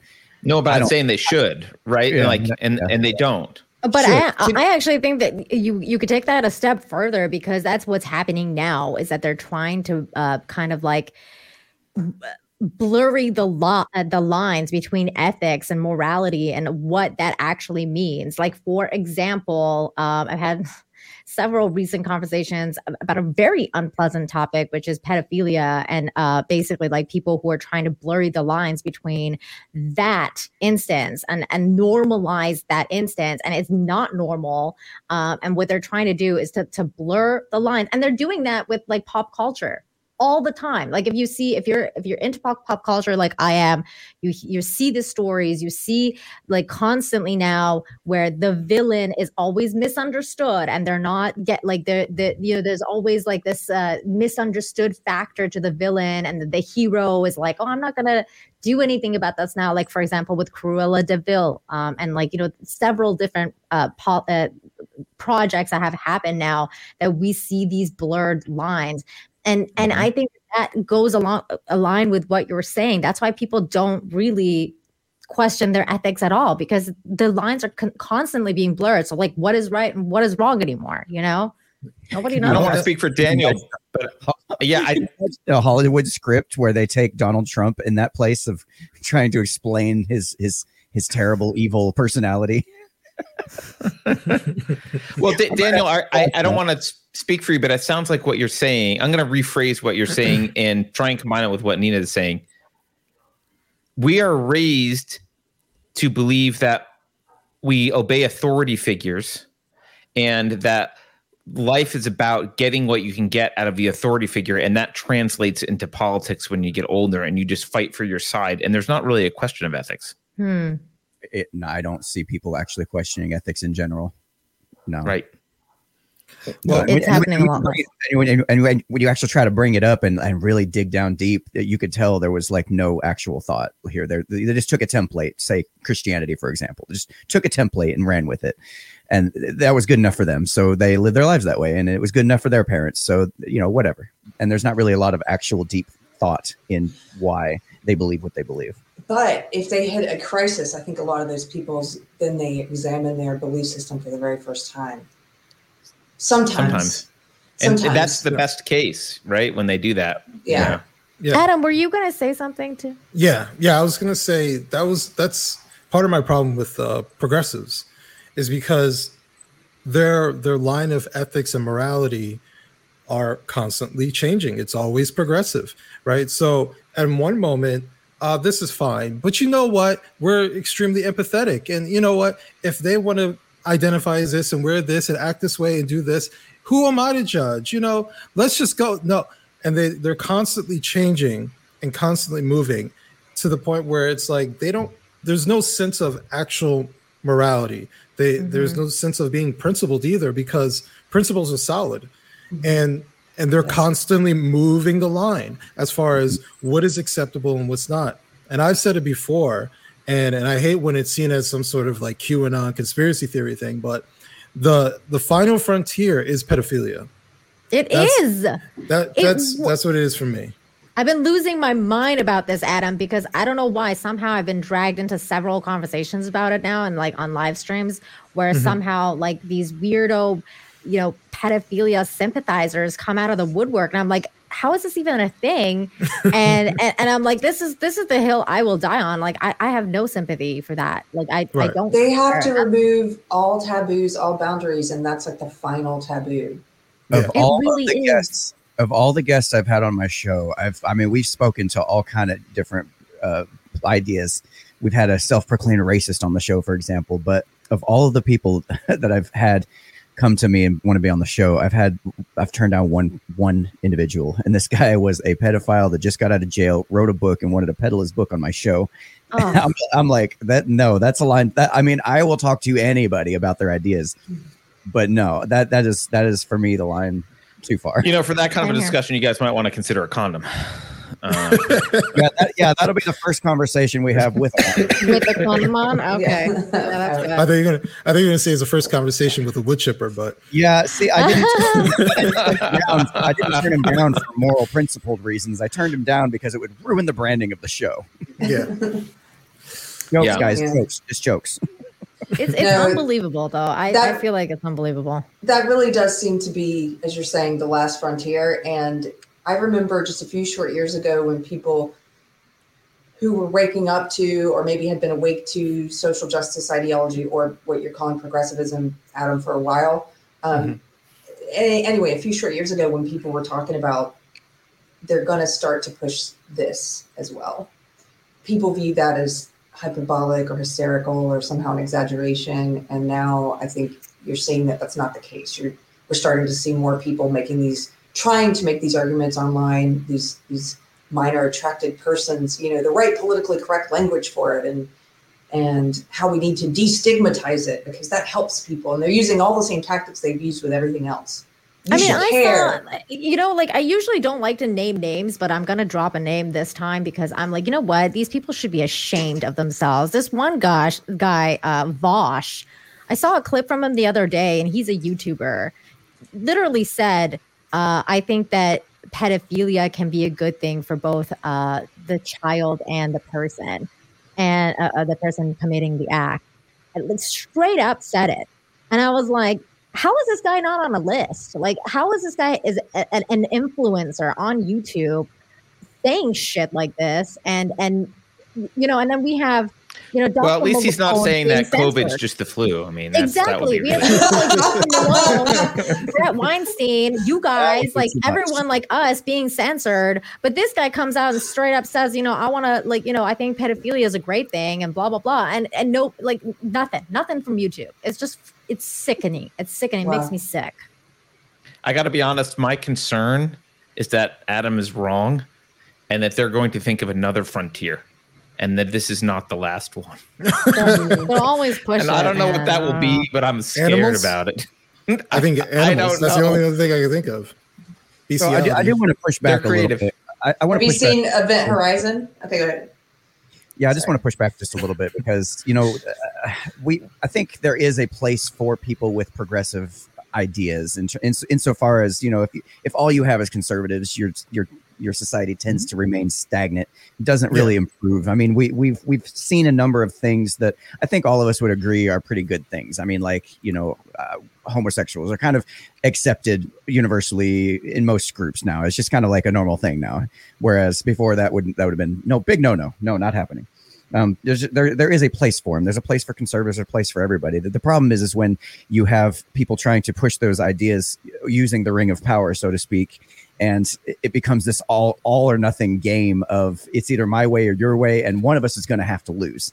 And that's where you kind of have this issue where the actual problem never really gets solved, and you just kind of keep going back and forth between two false choices here that really, I don't know, under normal circumstances wouldn't be the case. I hope that made sense. No, I think it makes sense that I don't even want to say the thing that you're talking about, Nina. Like one of the things that's disturbing to me is the extent to so in a healthy society, there's no conversation about that because it's self-evident that like the wrongness of it is so self-evident that it's not necessary to have a conversation, right? And we're at a point now where I sometimes debate with myself about like, well, on the one hand, you could dismiss it out of hand and say that's gross, but that's not an argument. In fact, you should actually sit down and have a rational discussion about it, but it's so distasteful. The idea that we need to sit down and have a rational discussion is so scary because it means that so many people are so far gone intellectually that they need it explained to them why that's a problem. And that's almost scarier than the fact that it's a problem. It's like wow, the fact of us needing to have a conversation about it. That is so true. Yeah. Because you want to just be like, go away. Exactly. Like, what are you talking? Why am I talking about this? Like, I don't want to be talking about this at all. I mean, and that's a normal person's reaction. But again, like things are becoming so blurred. And you know what? It's so funny that you brought up like philosophy, right? Like that's something that I think we all like. We're in that age of people where like we studied that in high school or college. Like that was a class that you would take, like, you know, along with Latin and like other home ec and other classes that you would take that introduces those kind of things to you. What, you know, what are ethics? What are morals? What is philosophy? You know, like the conscious greater than ourselves. Like what does it all mean kind of thing. They don't have that anymore. We don't have any of those kind of classes. Nobody's discussing this kind of stuff. The new generation of kids growing up have been completely kind of like lacking in any form of education in terms of like morality, or like, you know, that kind of stuff, unless they're getting it from their parents, like homeschool. Well, I think it's even worse, Nina, right? It's worse because the philosophy, like you could argue that philosophy's role in education for kids, and unless they want to be philosophers, in which case it could be much more, but just kind of the basic role is to help establish some like critical thinking skills, logical fallacies, understanding some like, you know, how the art of non-contradictory identification, like, which is reason, like how to think, and like, okay, like these are some basic principles, but it's not that they don't teach that anymore. It's that they took the vehicle where that was taught, and instead they've replaced it with poison. They teach anti that. Yes. Whatever you do, don't think that there's only one reality that's not contradictory. Whatever you do, don't think that reason is important because that's just a construct of white guys. Right. Whatever you do, like, don't think there's any ethics because there's not. Words have no meaning. Nothing has any meaning. There are no ethics. Everything's nihilistic. Like, because you live in a society that's shutting up about it. They're like making it worse. Yeah, because you're living in a society that's run by masculinity and like, you know, the patriarchy, and no matter what you do, it's racist, and like, you know, white supremacy rules everything, and you basically have no chance, is what they're telling you, and it's bullshit. Right. Gosh, if I'm McDonald's and it's well known that my product causes obesity, I am not going to want to teach my customers that our product causes obesity. You're not going to see it in my advertising campaign. I'm not going to teach my customers that. And likewise, it's I'm not going to educate them on how to figure out that my product causes obesity. And likewise, if you look at the public education system ran by the state, you're not going to have the state education system educate their students on the evils of governments. You're not going to have them about anarchist principles and what that even means, because it would be counter to what their actual incentives would be. And what makes it even worse is you go even farther and you say, well, I'm not even going to teach them to have the critical thinking skills to be able to figure this out to begin with. And that's why you're seeing the crap you're seeing right now, is because the incentive structure is completely backwards. So I just want to, because we sort of shifted away from the pedophilia thing, but I kind of want to bring it back for just 2 seconds. Damn you, Adam. I know. Come on, Adam. Do you really have to not joke? So it reminds me of Douglas Murray. One of his books, he basically explains how our viewpoint, Carter mentioned how we looked at gay people. And it went from that gay was a lifestyle to I was born this way. And so if it's a lifestyle, it's a choice. But if you're born this way, you can't help it, right? And so that shift, along with like putting more gay people within media, TV shows, that shifted our perspective. And so we're like, well, listen, they're born this way, so they can't help it. Why would I punish this person for being what they were born? And so that same vehicle has moved to transgender, and the final frontier, at least I hope it's the final frontier that we were able to stop, is pedophilia, because they were born this way. But man, I don't know how deep I can go into this, but I would highly challenge that they're not born this way, and that there are a lot of people who were manufactured into being that because of certain things that happened to them as a child. Mm-hmm. Right. So, but we're not allowed to have these deeper conversations because there's a group of people who want us to believe that they're just the same as gay, same as transgender. Yes. I'm very shocked about this, Adam, but that's the kind of people that I've been having conversations with now. And I was just like, I can't believe this is a thing. But also, that's the thing. Like the manufactured ones that you're trying to say, they're saying even the manufactured ones, we have to have sympathy for because it wasn't their fault that they were created this way. They're just repeating the cycle. And I'm at a point where I'm like, no, I'm sorry. I can't have sympathy. If you're going to keep that cycle, there's a lot of people who actually abused and traumatized or whatever, and they don't do that. And they make a conscious decision to never do that to anyone. We need more people like that and not the ones that keep it going. Because if you keep it going and you act on it, you're part of the problem. Yeah, well, actually, go ahead. That actually reminds me. It sounds random, but Little Shop of Horrors, right?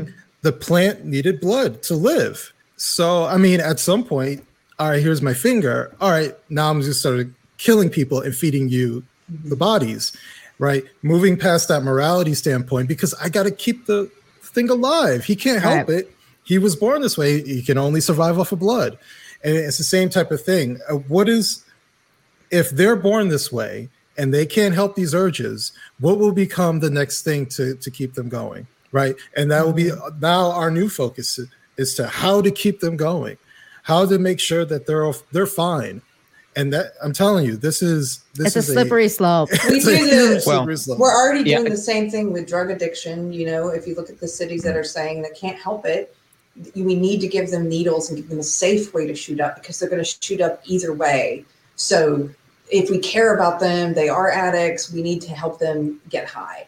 That's happening with drug addiction. It's happening with obesity. We're not allowed to any longer. There are certain things that should be stigmatized socially. Yeah. Things that are bad for us and bad for others. That socially, it's like, you know, shouldn't remove the stigma from obesity because it keeps people wanting to be healthy. Maybe you shouldn't remove the stigma from being an addict, you know, and certainly not remove the stigma from being a pedophile. Exactly, or Carrie. the punishments. I mean, I think I want to just point out the difference. This is one of the reasons why ethics are important and just some baseline ethics and understanding of stuff. There's a conflation of the natural or with the ethical, right? And there's this, what you're talking about, Adam. They're like, well, I was born this way or I couldn't help it. So like we punish behavior and like what underlies all of this actually, and their attempts to obliterate ethics is actually, I think a lot of them at a deep philosophical level, at least the ones in charge or the ones who really think about this deeply, they are determinists. They do not believe in free will. And so if you throw free will out and you say, I don't believe in free will at all, and the universe is entirely deterministic, then a conclusion that they draw then is, well, we can't punish anyone for anything. In other words, we actually can't have standards because we actually can't have any ethics. Ethics can't exist as a field, which is actually true. Ethics can't exist in a deterministic system because ethics require choice, right? Yep. And so like you don't go and yell at a bunch of animals for being unethical. They're just they don't have the choice. They're acting on instinct. You don't yell at computer software for being unethical. Right. You get up on my countertop one more time, I'm going to kick you off. He's being triggered. You guys. I am so triggered right now. Like that cat is getting my philosophical rage. All of it. Well, but you may punish the cat because you're trying to train them Pavlovianly, or you're just pissed off and you don't like your cat, which I can relate to, but you don't actually ascribe ethical choices to them, right? Just like you don't do to code. So, but it's an obliteration of the entire field of ethics. And frankly, that should scare the hell out of people. And it sounds very abstract to be like, well, you're just having an abstract philosophical conversation. Can you imagine what a world with no ethics is like? I mean, that's how you get that's might makes right. That's where you get Attila the Hun rules you when you're in that world. That's a world full of lawyers, a world without ethics. I don't know if it's that bad.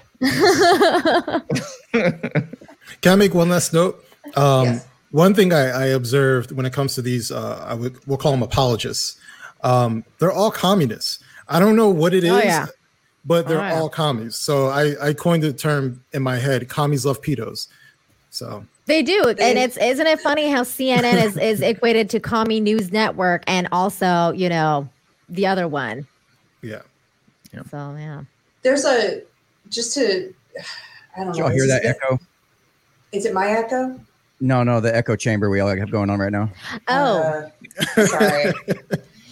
Well, if you guys are on Facebook, I know not everyone is, there's a group that I've been in for a while just because I want to see what's going on there and what's the culture in this group. It's called Parents Supporting Parents of Transgender Kids.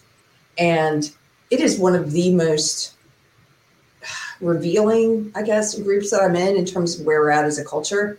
And if you want to, like you were talking about earlier, Carter, we're not giving kids the grounding that they need to be able to think critically. And you said we're going beyond that and we're giving them poison. And that is evident in this group. It's just parent upon parent, like sharing these stories about their kids who, in some cases are as young as 4, 15-year-olds, 11-year-olds, 9-year-olds.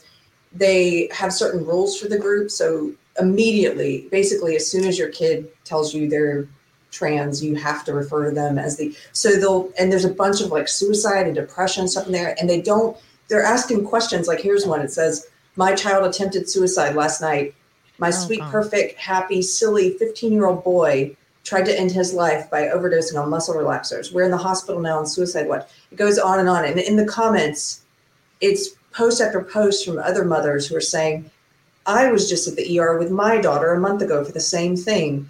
And, here's another one, gut wrenching. I was you back in August, never saw it coming. She said she didn't think it would kill her. And just post after post. And nobody's telling these parents, like, perhaps your children are suffering from a lack of boundaries and truth. You're not standing up to them. There's other posts in here where they're like, I just want to get something off my chest. My child keeps changing his gender and his name, and he's changed it 3 times now. And nobody says it's too much. There's never too much. Is it bad that my question to these people is, are your kids on TikTok? And if your answer is yes, that's a problem. Like, get them off of there. No, but see, nobody gives them real world advice. Straight to the point, Nobody says stuff like that, and they should. Yeah. It's crazy to me. Because I read a story the other day, Carrie, about, I forget which state it was in, but this guy was yelling at the mother and the father were yelling at the school board because some teacher had changed the gender of the child without the parents knowing, and they didn't even know that this happened, and then they found out through like some other way, and then they realized that the child had a totally different identity in school. Like, would go and the teachers would call him like a boy, or like it was a girl and they would call him a boy, and had changed his name and everything. So it's become an incredibly difficult thing to navigate for a lot of parents, and kids are being incredibly influenced online. That's why I say get your kids off TikTok. Like, people really have to be paying attention what their kids are doing on the internet nowadays. This new child level transgenderism strikes me as the very same type of feeling I had when I was in high school, when I was like dressing up in like gothic attire and had my fingernails painted black, and it was just like it was a fad. And I feel like this is the exact same thing, because all of a sudden, like, oh well, my friend goes by they them, I must be transgender too. Is like, and I feel like they're gonna grow out of it. I wonder how much of us talking about it like this is just the same thing as our parents like going, oh my god, my kid's dressing like a damn devil worshiper or something. Exactly. The difference is goths don't take hormone blockers and get surgery. No, I agree that is not. No, that's where we cross the line. But as far as if they want to like go by what, I don't care. I really don't care. If there's something unhealthy going on, though, if they're wanting to commit suicide, like there's clearly something, they're having an identity crisis of sorts that we need to address. And that screams to me some kind of abuse or some kind of negligence or something to that effect. Because I don't know about you guys, but I've never met somebody in person who uses they them pronouns who is not also the product of a childhood wrought with the most terrible, egregious offenses you've ever heard of. I have yet to find somebody. Some of these parents seem to be, it's abuse by indulgence. I mean, it's almost they're in a place where no matter how many times the kid changes their name, changes pronouns, they buy all new wardrobes multiple times. They do re-announcements to everyone about the new name, and that bleeds over into other things. Where there was one I shared before with Carter, where the parents like, I don't know what to do. Like my female to male son, my son didn't want to go to his doctor's appointment, so missed it, then got mad at me to reschedule it. And it's just stories of these kids just walking all over these parents over and over, and the parents just laying down like a doormat. I'm like, there's something there that's not like, who's parenting this relationship actually? Yeah. Exactly. Well, just to add one thing, because Nita was talking about how the teacher changed their name and their identity at school. In certain states, that's legal for them to do. And I don't know if people are aware of that. They're allowed to, call your daughter a boy and your son a girl in school, give them a new name or address them by their new name, and they don't have to say a word to the parents. Get your kids out of public school. I mean, the biggest case for that is actually in Vancouver, British Columbia. Like what happened with that father, I forget his name, and his kid that got taken away. It's crazy. But you know what the other crazy part of it is, Carrie, is like, I don't even know if what you're saying to me, like, not that I'm calling you a liar or anything like that, but it's like, I question the amount of actual like factual information that's on Facebook and how many people are actually real, because there's a lot of it that goes like along the same lines as like what's going on with Twitter too. You get a lot of bots that look and feel real and are sharing these weird ass stories, and you're like, well, I don't know if this is a real person. Like, I actually don't know if it's as prevalent as we like to believe it is, because what's going on with social media is a whole other ball game. With them bringing attention to these kind of things, because they're trying to make it relevant. They're trying to make it like, this is a thing. And it's really not, because it's such a real small percentage of people that actually go through this, that like it's a lot less than that's the same perspective I have on the transgender bathroom issue. Mm-hmm. It's like there's so few. There's like it's a statistically insignificant portion of the population is actually going to have to face this challenge of which bathroom do I use? Like, but they've on the right have gone so far, ramping up this idea that, oh my God, this female with a penis is going into the bathroom, going to rape my little girl, and they're so afraid of it, and it's really not the issue, and it's probably not even going to be even remotely. It's not going to affect your life at all in your locality.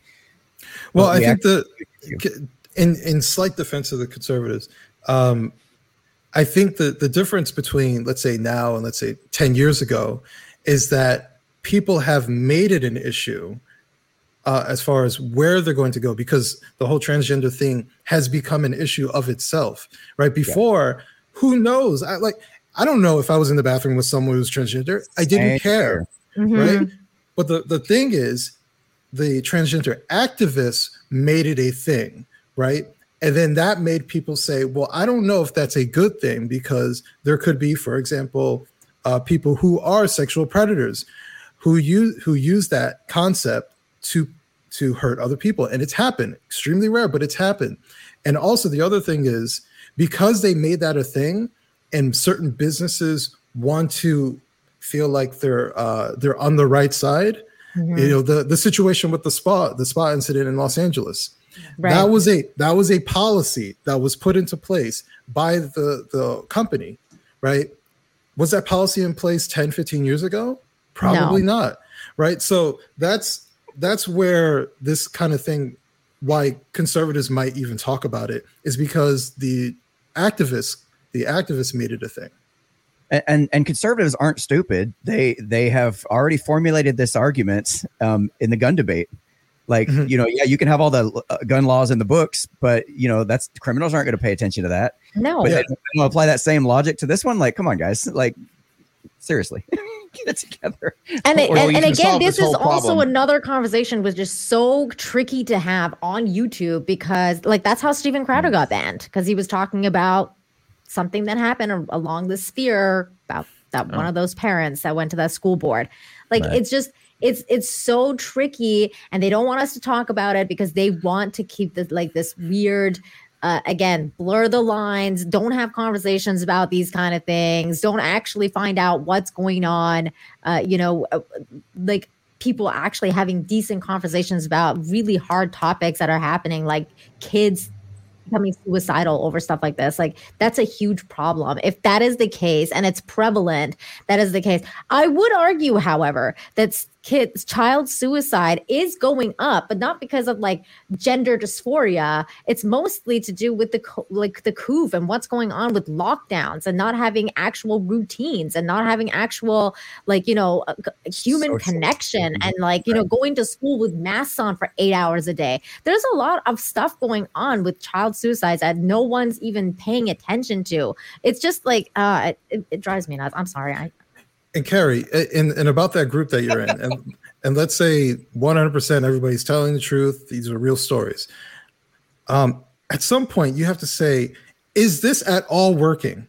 Like when you're in a group and everybody is failing, they're looking at each other like, yeah, well, failing's normal. Like at some point, you're saying what we're doing is not working. I should probably not be in this group and find some other source, because if it's normal to go to the ER with my child who's constantly trying to commit suicide, if that's normal, then this is not a group that I should be a part of, right? That's not how leftists think. Yeah, exactly the problem. No. You do, when things don't work, you do more of those things, Adam. I don't know how to make that obvious. You do it harder. The definition of insanity, like do the same thing over and over again and expect a different result. And that's where we're at with everything. It's freaking nuts. Well, I'm going to throw in my my capitalism here. You can solve all of this by respecting private property. If you do that, then there are no public schools. Every bathroom is owned by someone, and the owner of that bathroom decides who the hell goes in the bathroom. Keep going. I think that the public bathroom thing, that's the one thing Canada got right about it, was that like they put like these pictures on, and this was years ago that they did this. They had like one bathroom with like a picture of like a centaur, a mermaid, and like whatever else, and it was like, oh, the bathroom, you can go into it, whatever, just wash your hands. Only and it was like one of like it doesn't matter who you are, just use the bathroom, just wash your hands. That's like the only rule, kind of thing. Like it's like, I feel like at least Canada got that one right, like, and that was years ago. Where it was like, nobody cares, just use the bathroom. Am I the only one that wants Carter to keep talking dirty to me right now? About bathroom humor. No, about who owns the toilet? About property rights. Like, let's keep going down that road. That's fun. Who owns the toilets? Who does number 2 work for? What is that from? Austin Powers? Yeah. Dan Trainer in chat asks Nina, Canada got something right.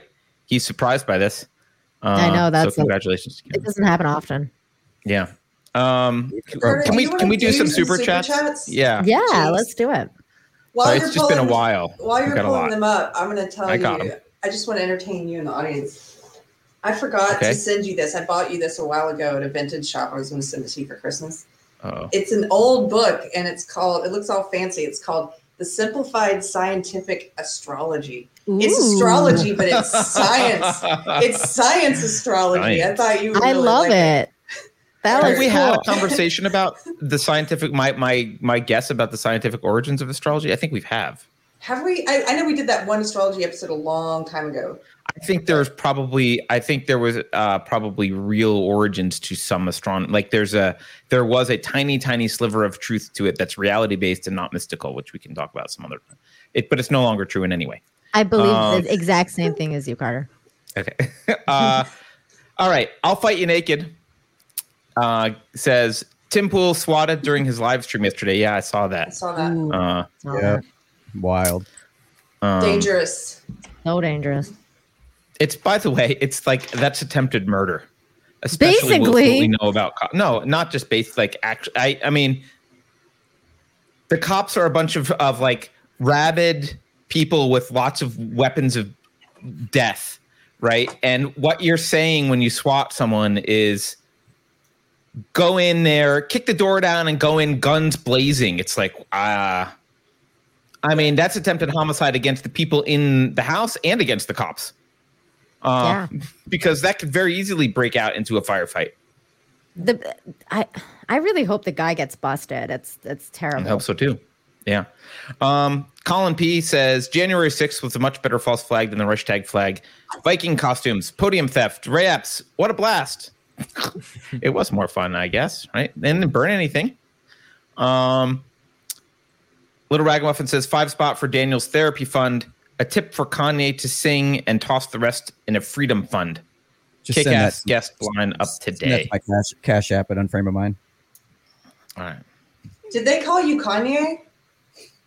Who? You talking about me? It says a tip for Kanye to sing.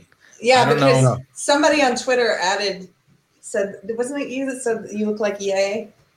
Oh, I Yeah. get it. It's one of those all black guys look alike jokes. I get it. Oh my God. I get it. No, actually, No, they I've heard really it mean from look the like Ragamuffin. Kanye. yeah, they really mean I look like Kanye. I've heard it all over the place. No, I will not sing. That will not happen. Sorry. Do you know how to? Good man. Really? I don't believe you. So Yeah, probably don't invite him back anymore. somebody added Adam because he looked like Kanye, and I was going to make a joke and say somebody added me because I look like Myrna Loy, but everybody who would get that joke is dead. Yeah, I don't know who that is. All right. Carrie was born in another time. You definitely are soul from another time, Carrie. Absolutely. B. Allen says the January 6th obsession has one purpose: to demonize Trump and his followers. I think that's correct. Well, there's multiple purposes because it also gets funding for all those people who like to buy tanks and give them to local sheriffs.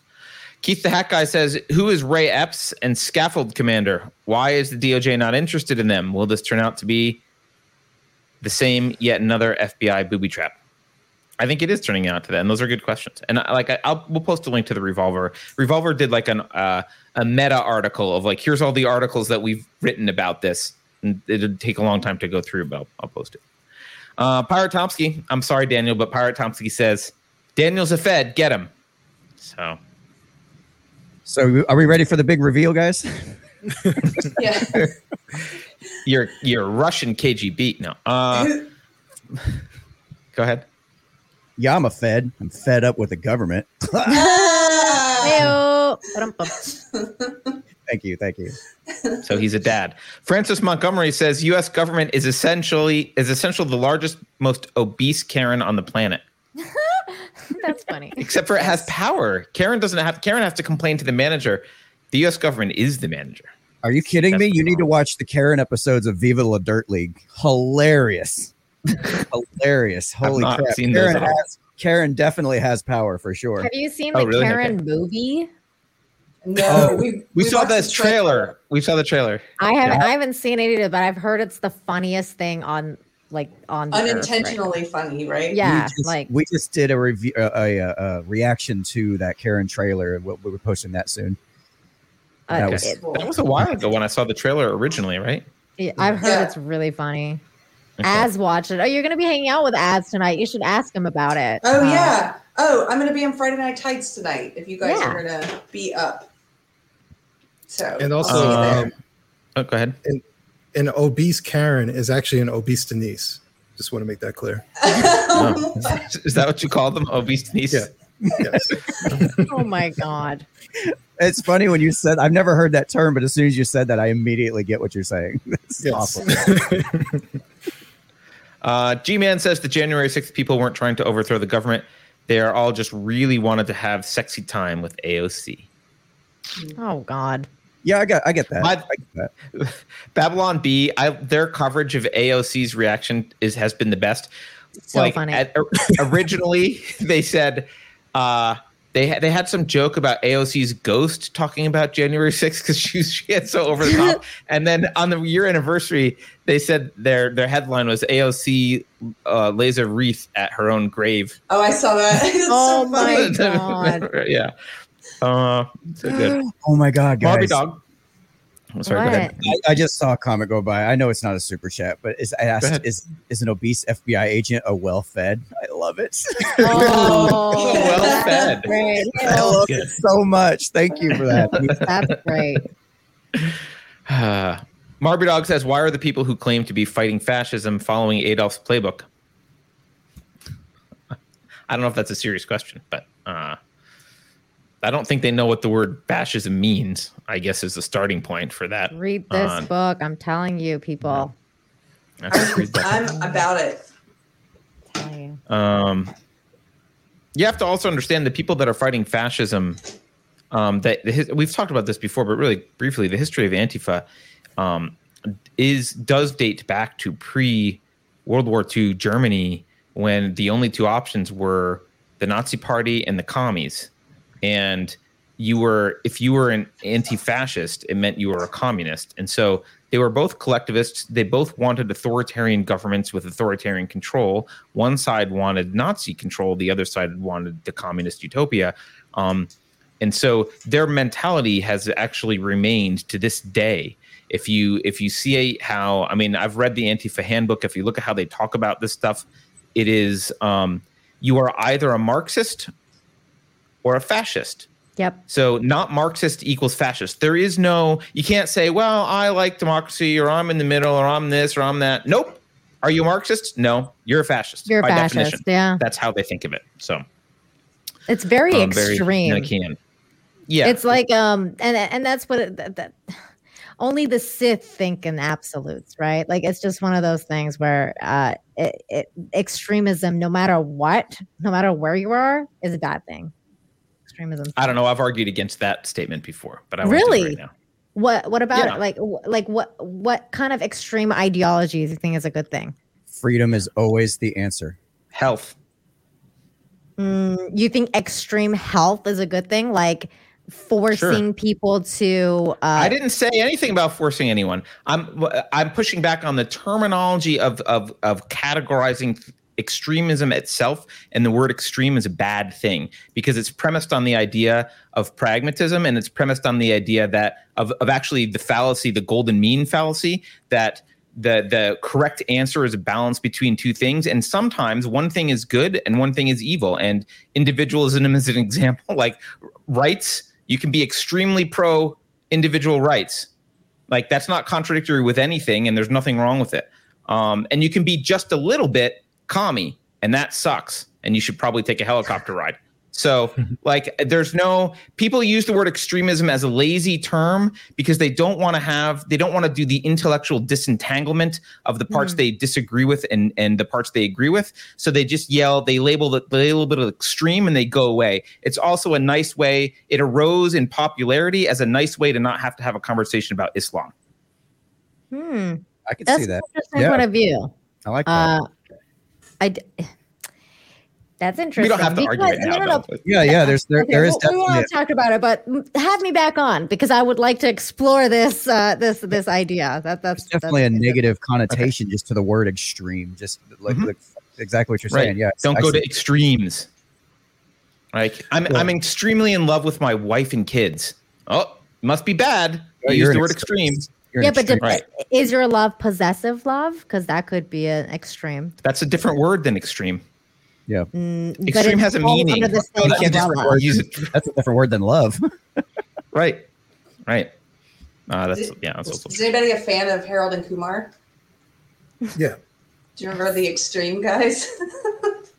Anyway, Extreme. No, I don't remember it. Extreme sports.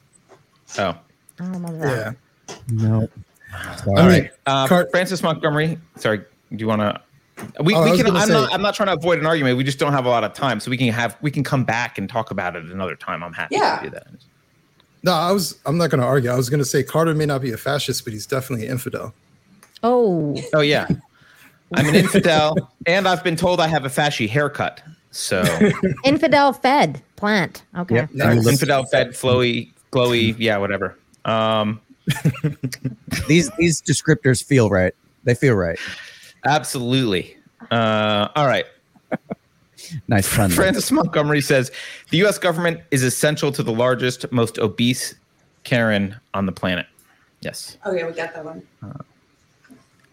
By the way, I actually was, before Glowy was a thing, I was accused. I was mistaken for a Fed about 20 years ago, regularly in some activities that I was involved in. So now I think it's pretty obvious, but maybe at the time it was not so clear that I was not a Fed. G-Man says the January 6th people weren't trying to overthrow the government. Oh, we already said that. Sexy time with AOC. Sorry. Marby Dog. Why are the people who claim to be fighting? Oh, we did that one. Sorry. Where are we then? Oh, I'll fight you naked. The worst offenders on January 6th were not charged and were the only ones wearing masks, presumably to conceal their identity. Wonder why. Yeah, the most of the worst ones weren't charged. And that's a question that if we had a functional media, they would be asking. Hey, FBI, remember you put this guy on your wanted list and Twitter found out who he was and they told you and then you quietly removed him from your most wanted list and have never charged him with anything? Why is that? Really quick, do you guys know if the police officer that shot Ashley Babbitt got anything for what happened? Besides a pat on the back? Yeah, he didn't get anything. He might have got a commendation. Okay.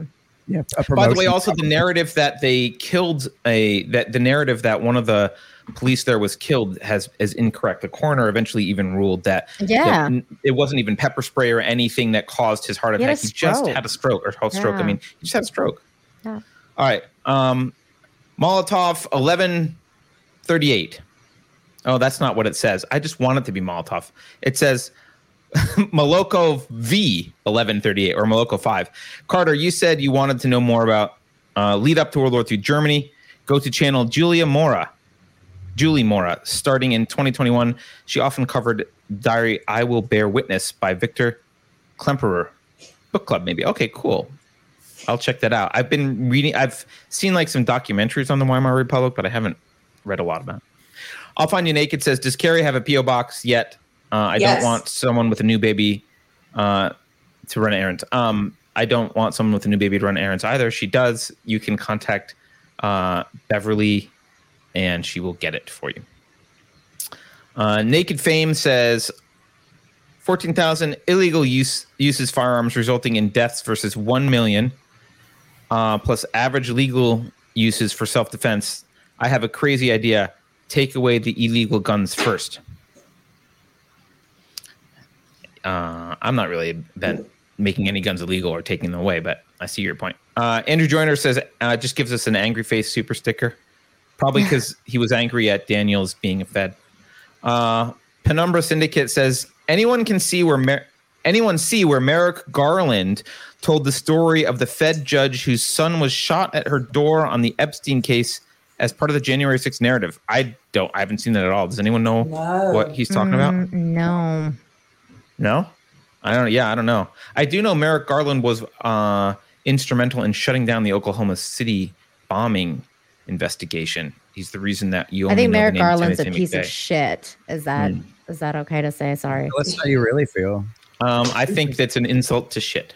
The Number Syndicate says something is changing in the level of lies on the narrative. Probably going to get more authoritarian this year. Yes. Yeah. Yeah. Oh yeah. TPS. Last one. TPS says Miles in women's. I think he means males. Males in women's spaces doesn't matter. Girls' scholarship lost. Raped by transportation in prison and shelters. Oh my. Oh, I see. They're trying to make a point that like the only issue isn't men in women's bathrooms, right? Obviously, it's girls not getting scholarships. Although most of those scholarships, to be fair, shouldn't exist anyway. Groped by transportation in prison. I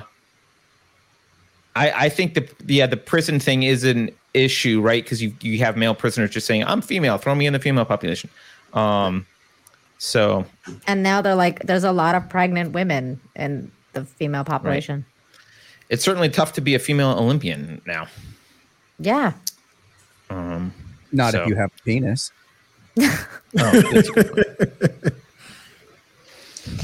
Oh boy. All right, we made it through all of our super chats.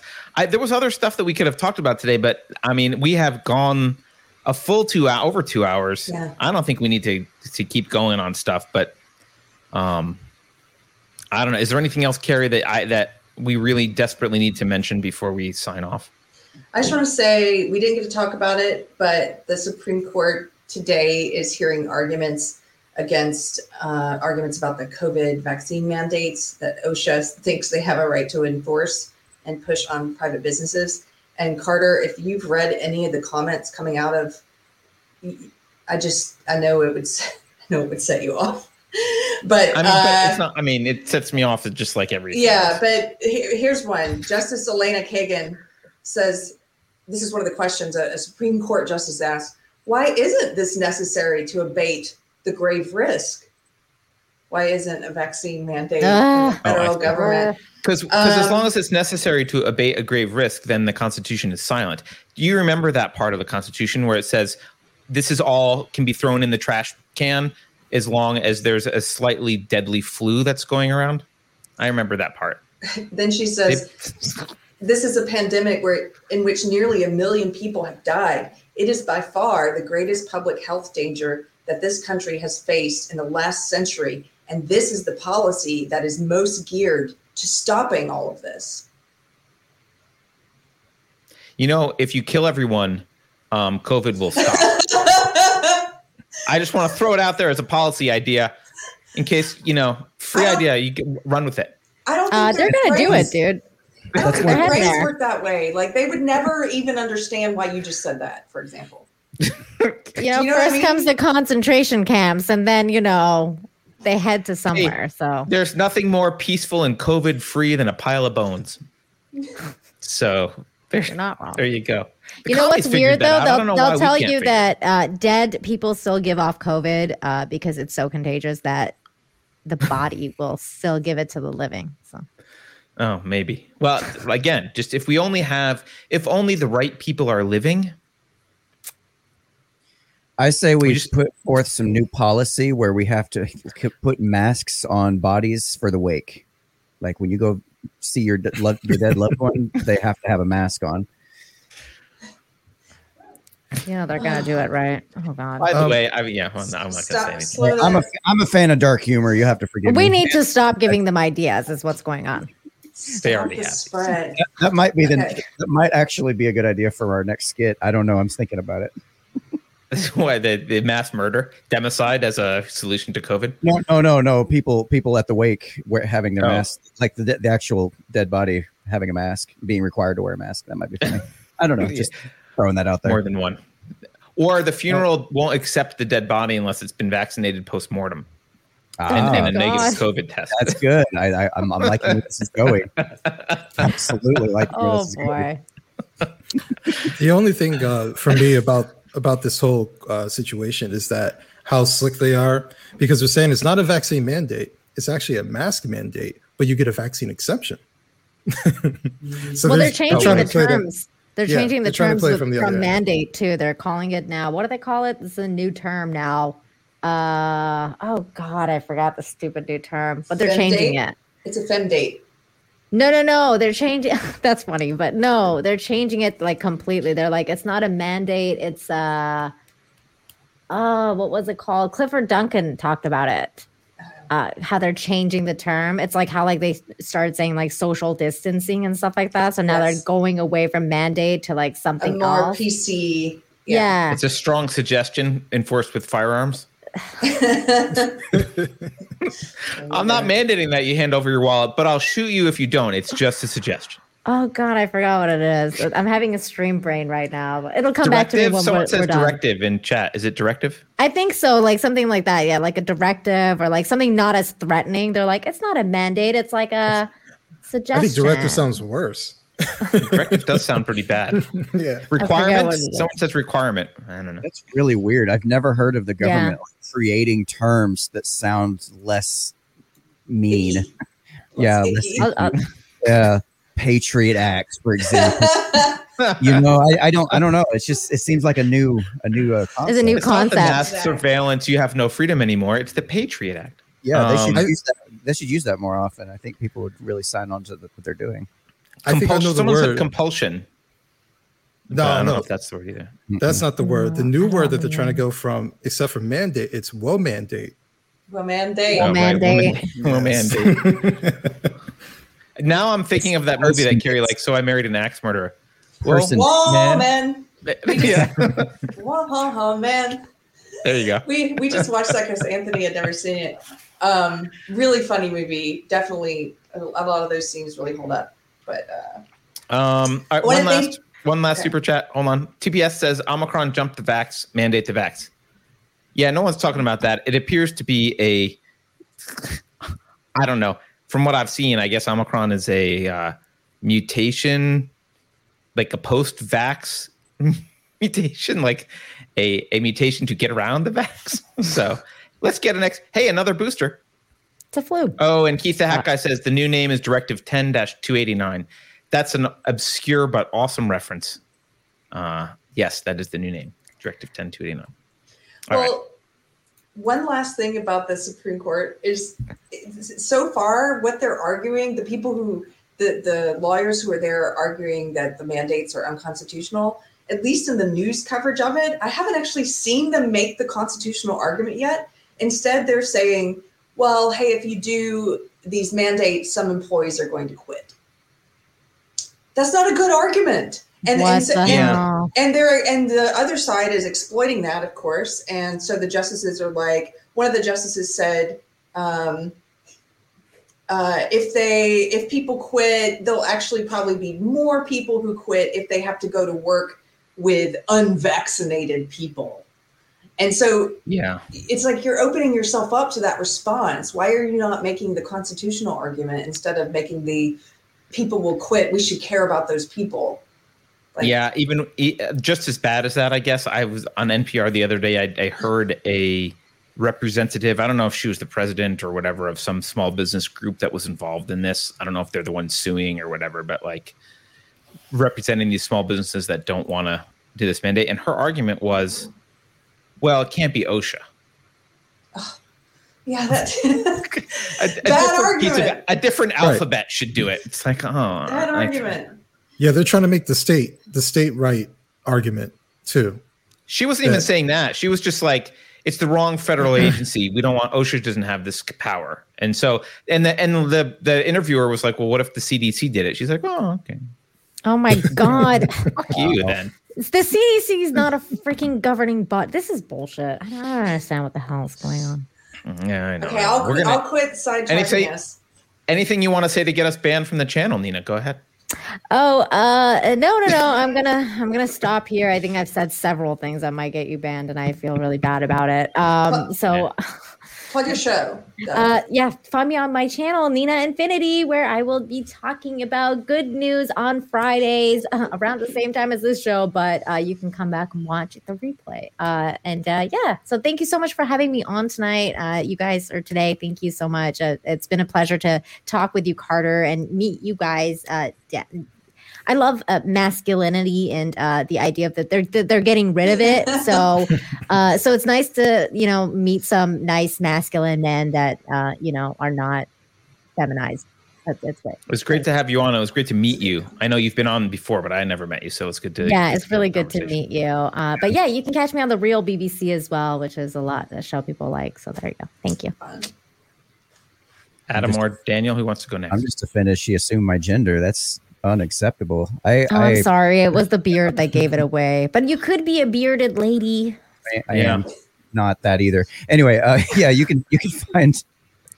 Sorry. You can find me and my co-host anywhere on the interwebs at Unframe of Mind is our handle everywhere. And the website unframeofmind.com, where we have uncomfortable conversations without a condom. We talk about social issues, bold ideas, LOL, sometimes politics. We just try to encourage people to think for themselves and think differently, for sure. And I if you guys haven't checked out our comedy playlist, our comedy skits playlist on our YouTube channel, please do. There's a lot of good stuff there, and we'd love to come out with some more content to fill that list, and we're always open to new ideas. Cool. Adam? And people can find me all over social media. I'm on Getter now. The same handle, wrong_speak. Twitter, same thing. Facebook, just look up Adam B. Coleman, you'll find me. You can also go to wrongspeak.net, see articles, anything that's new going on. If anybody wants to write for Wrong Speak, go to the website and just contact me. and we'll figure something out. I'm just trying to write as much. I've been privileged to be in Newsweek recently, and on Newsmax for my first TV appearance, so that was cool. And I'm just trying to do as much as I can. And I always give praise to Unsafe Space, the Unsafe Space family, and I appreciate you guys a lot. And I'm glad this is my first and hopefully not my last Friday on with you guys. Goofy Cool. Fridays, goofy masculine Fridays. Oh, that's funny that you said that about Newsweek, because that was the thing that I brought up earlier. Jon Stewart, like he went scorched earth on Newsweek because they started that whole thing about him being anti-Semitic towards J.K. Rowling's, and he came out and was like, Isn't he Jewish? I didn't say that he is, but he apparently he had a podcast with somebody earlier, like a couple of months ago, where he talked about Harry Potter, and he referred to the little gnome things that run the banks as kind of like a Jewish trope. And so Newsweek came out last week and was like, Jon Stewart says J.K. Rowling's is anti-Semitic, and he came and put out a huge statement being like, I never freaking said that. I was joking around. They took me out of context. You guys are. He went crazy on it. It was pretty funny. It's on Twitter. Well, on that note, thank you everyone for watching. Don't forget to go to unsafespace.com where we have no gnomes, but we do have ways to contribute to this show and some merch. That was what so else, good. Carrie? Should we say book club stuff? Book club is coming up, and you guys can find out more info at unsafespace.com on the book club page. It is free to join and participate, and we're doing Crime and Punishment.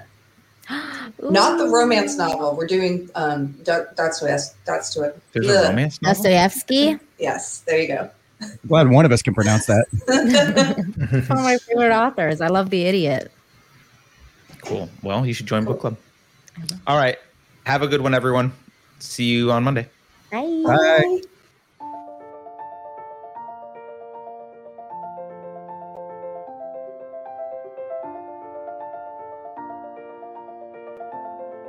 Thanks for watching. If you're new to the channel, we have a deep content library that includes interviews with everyone from Mike Cernovich to Megan Murphy, so go check it out. If you'd like to see more, please consider supporting the show by visiting unsafespace.com/donate. You can find us on all the major social media platforms, at least for now. And you can find a community of like-minded individuals on our Unsafe Space chat on Telegram. See you there.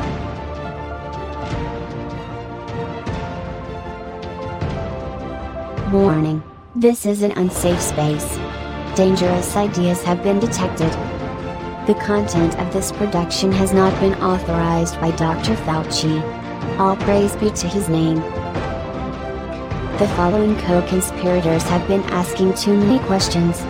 You know what to do. Once the Maxwell trial is over, we promise there will be no more pedophiles among the ruling class. Just one more jab to combat the Zeta variant. Oops, I mean the Omicron variant. If you think about it, no one should be allowed to express opinions. But don't. Think about it, I mean. That's not your job. Thinking has been scientifically proven to be less efficient than compliance. Science, scientific, and scientifically are registered trademarks of the World Economic Forum. Unauthorized use is prohibited. Computer voice courtesy. Never mind, that last line is fake news. Please disregard it and return to your safe space immediately. There will be cake.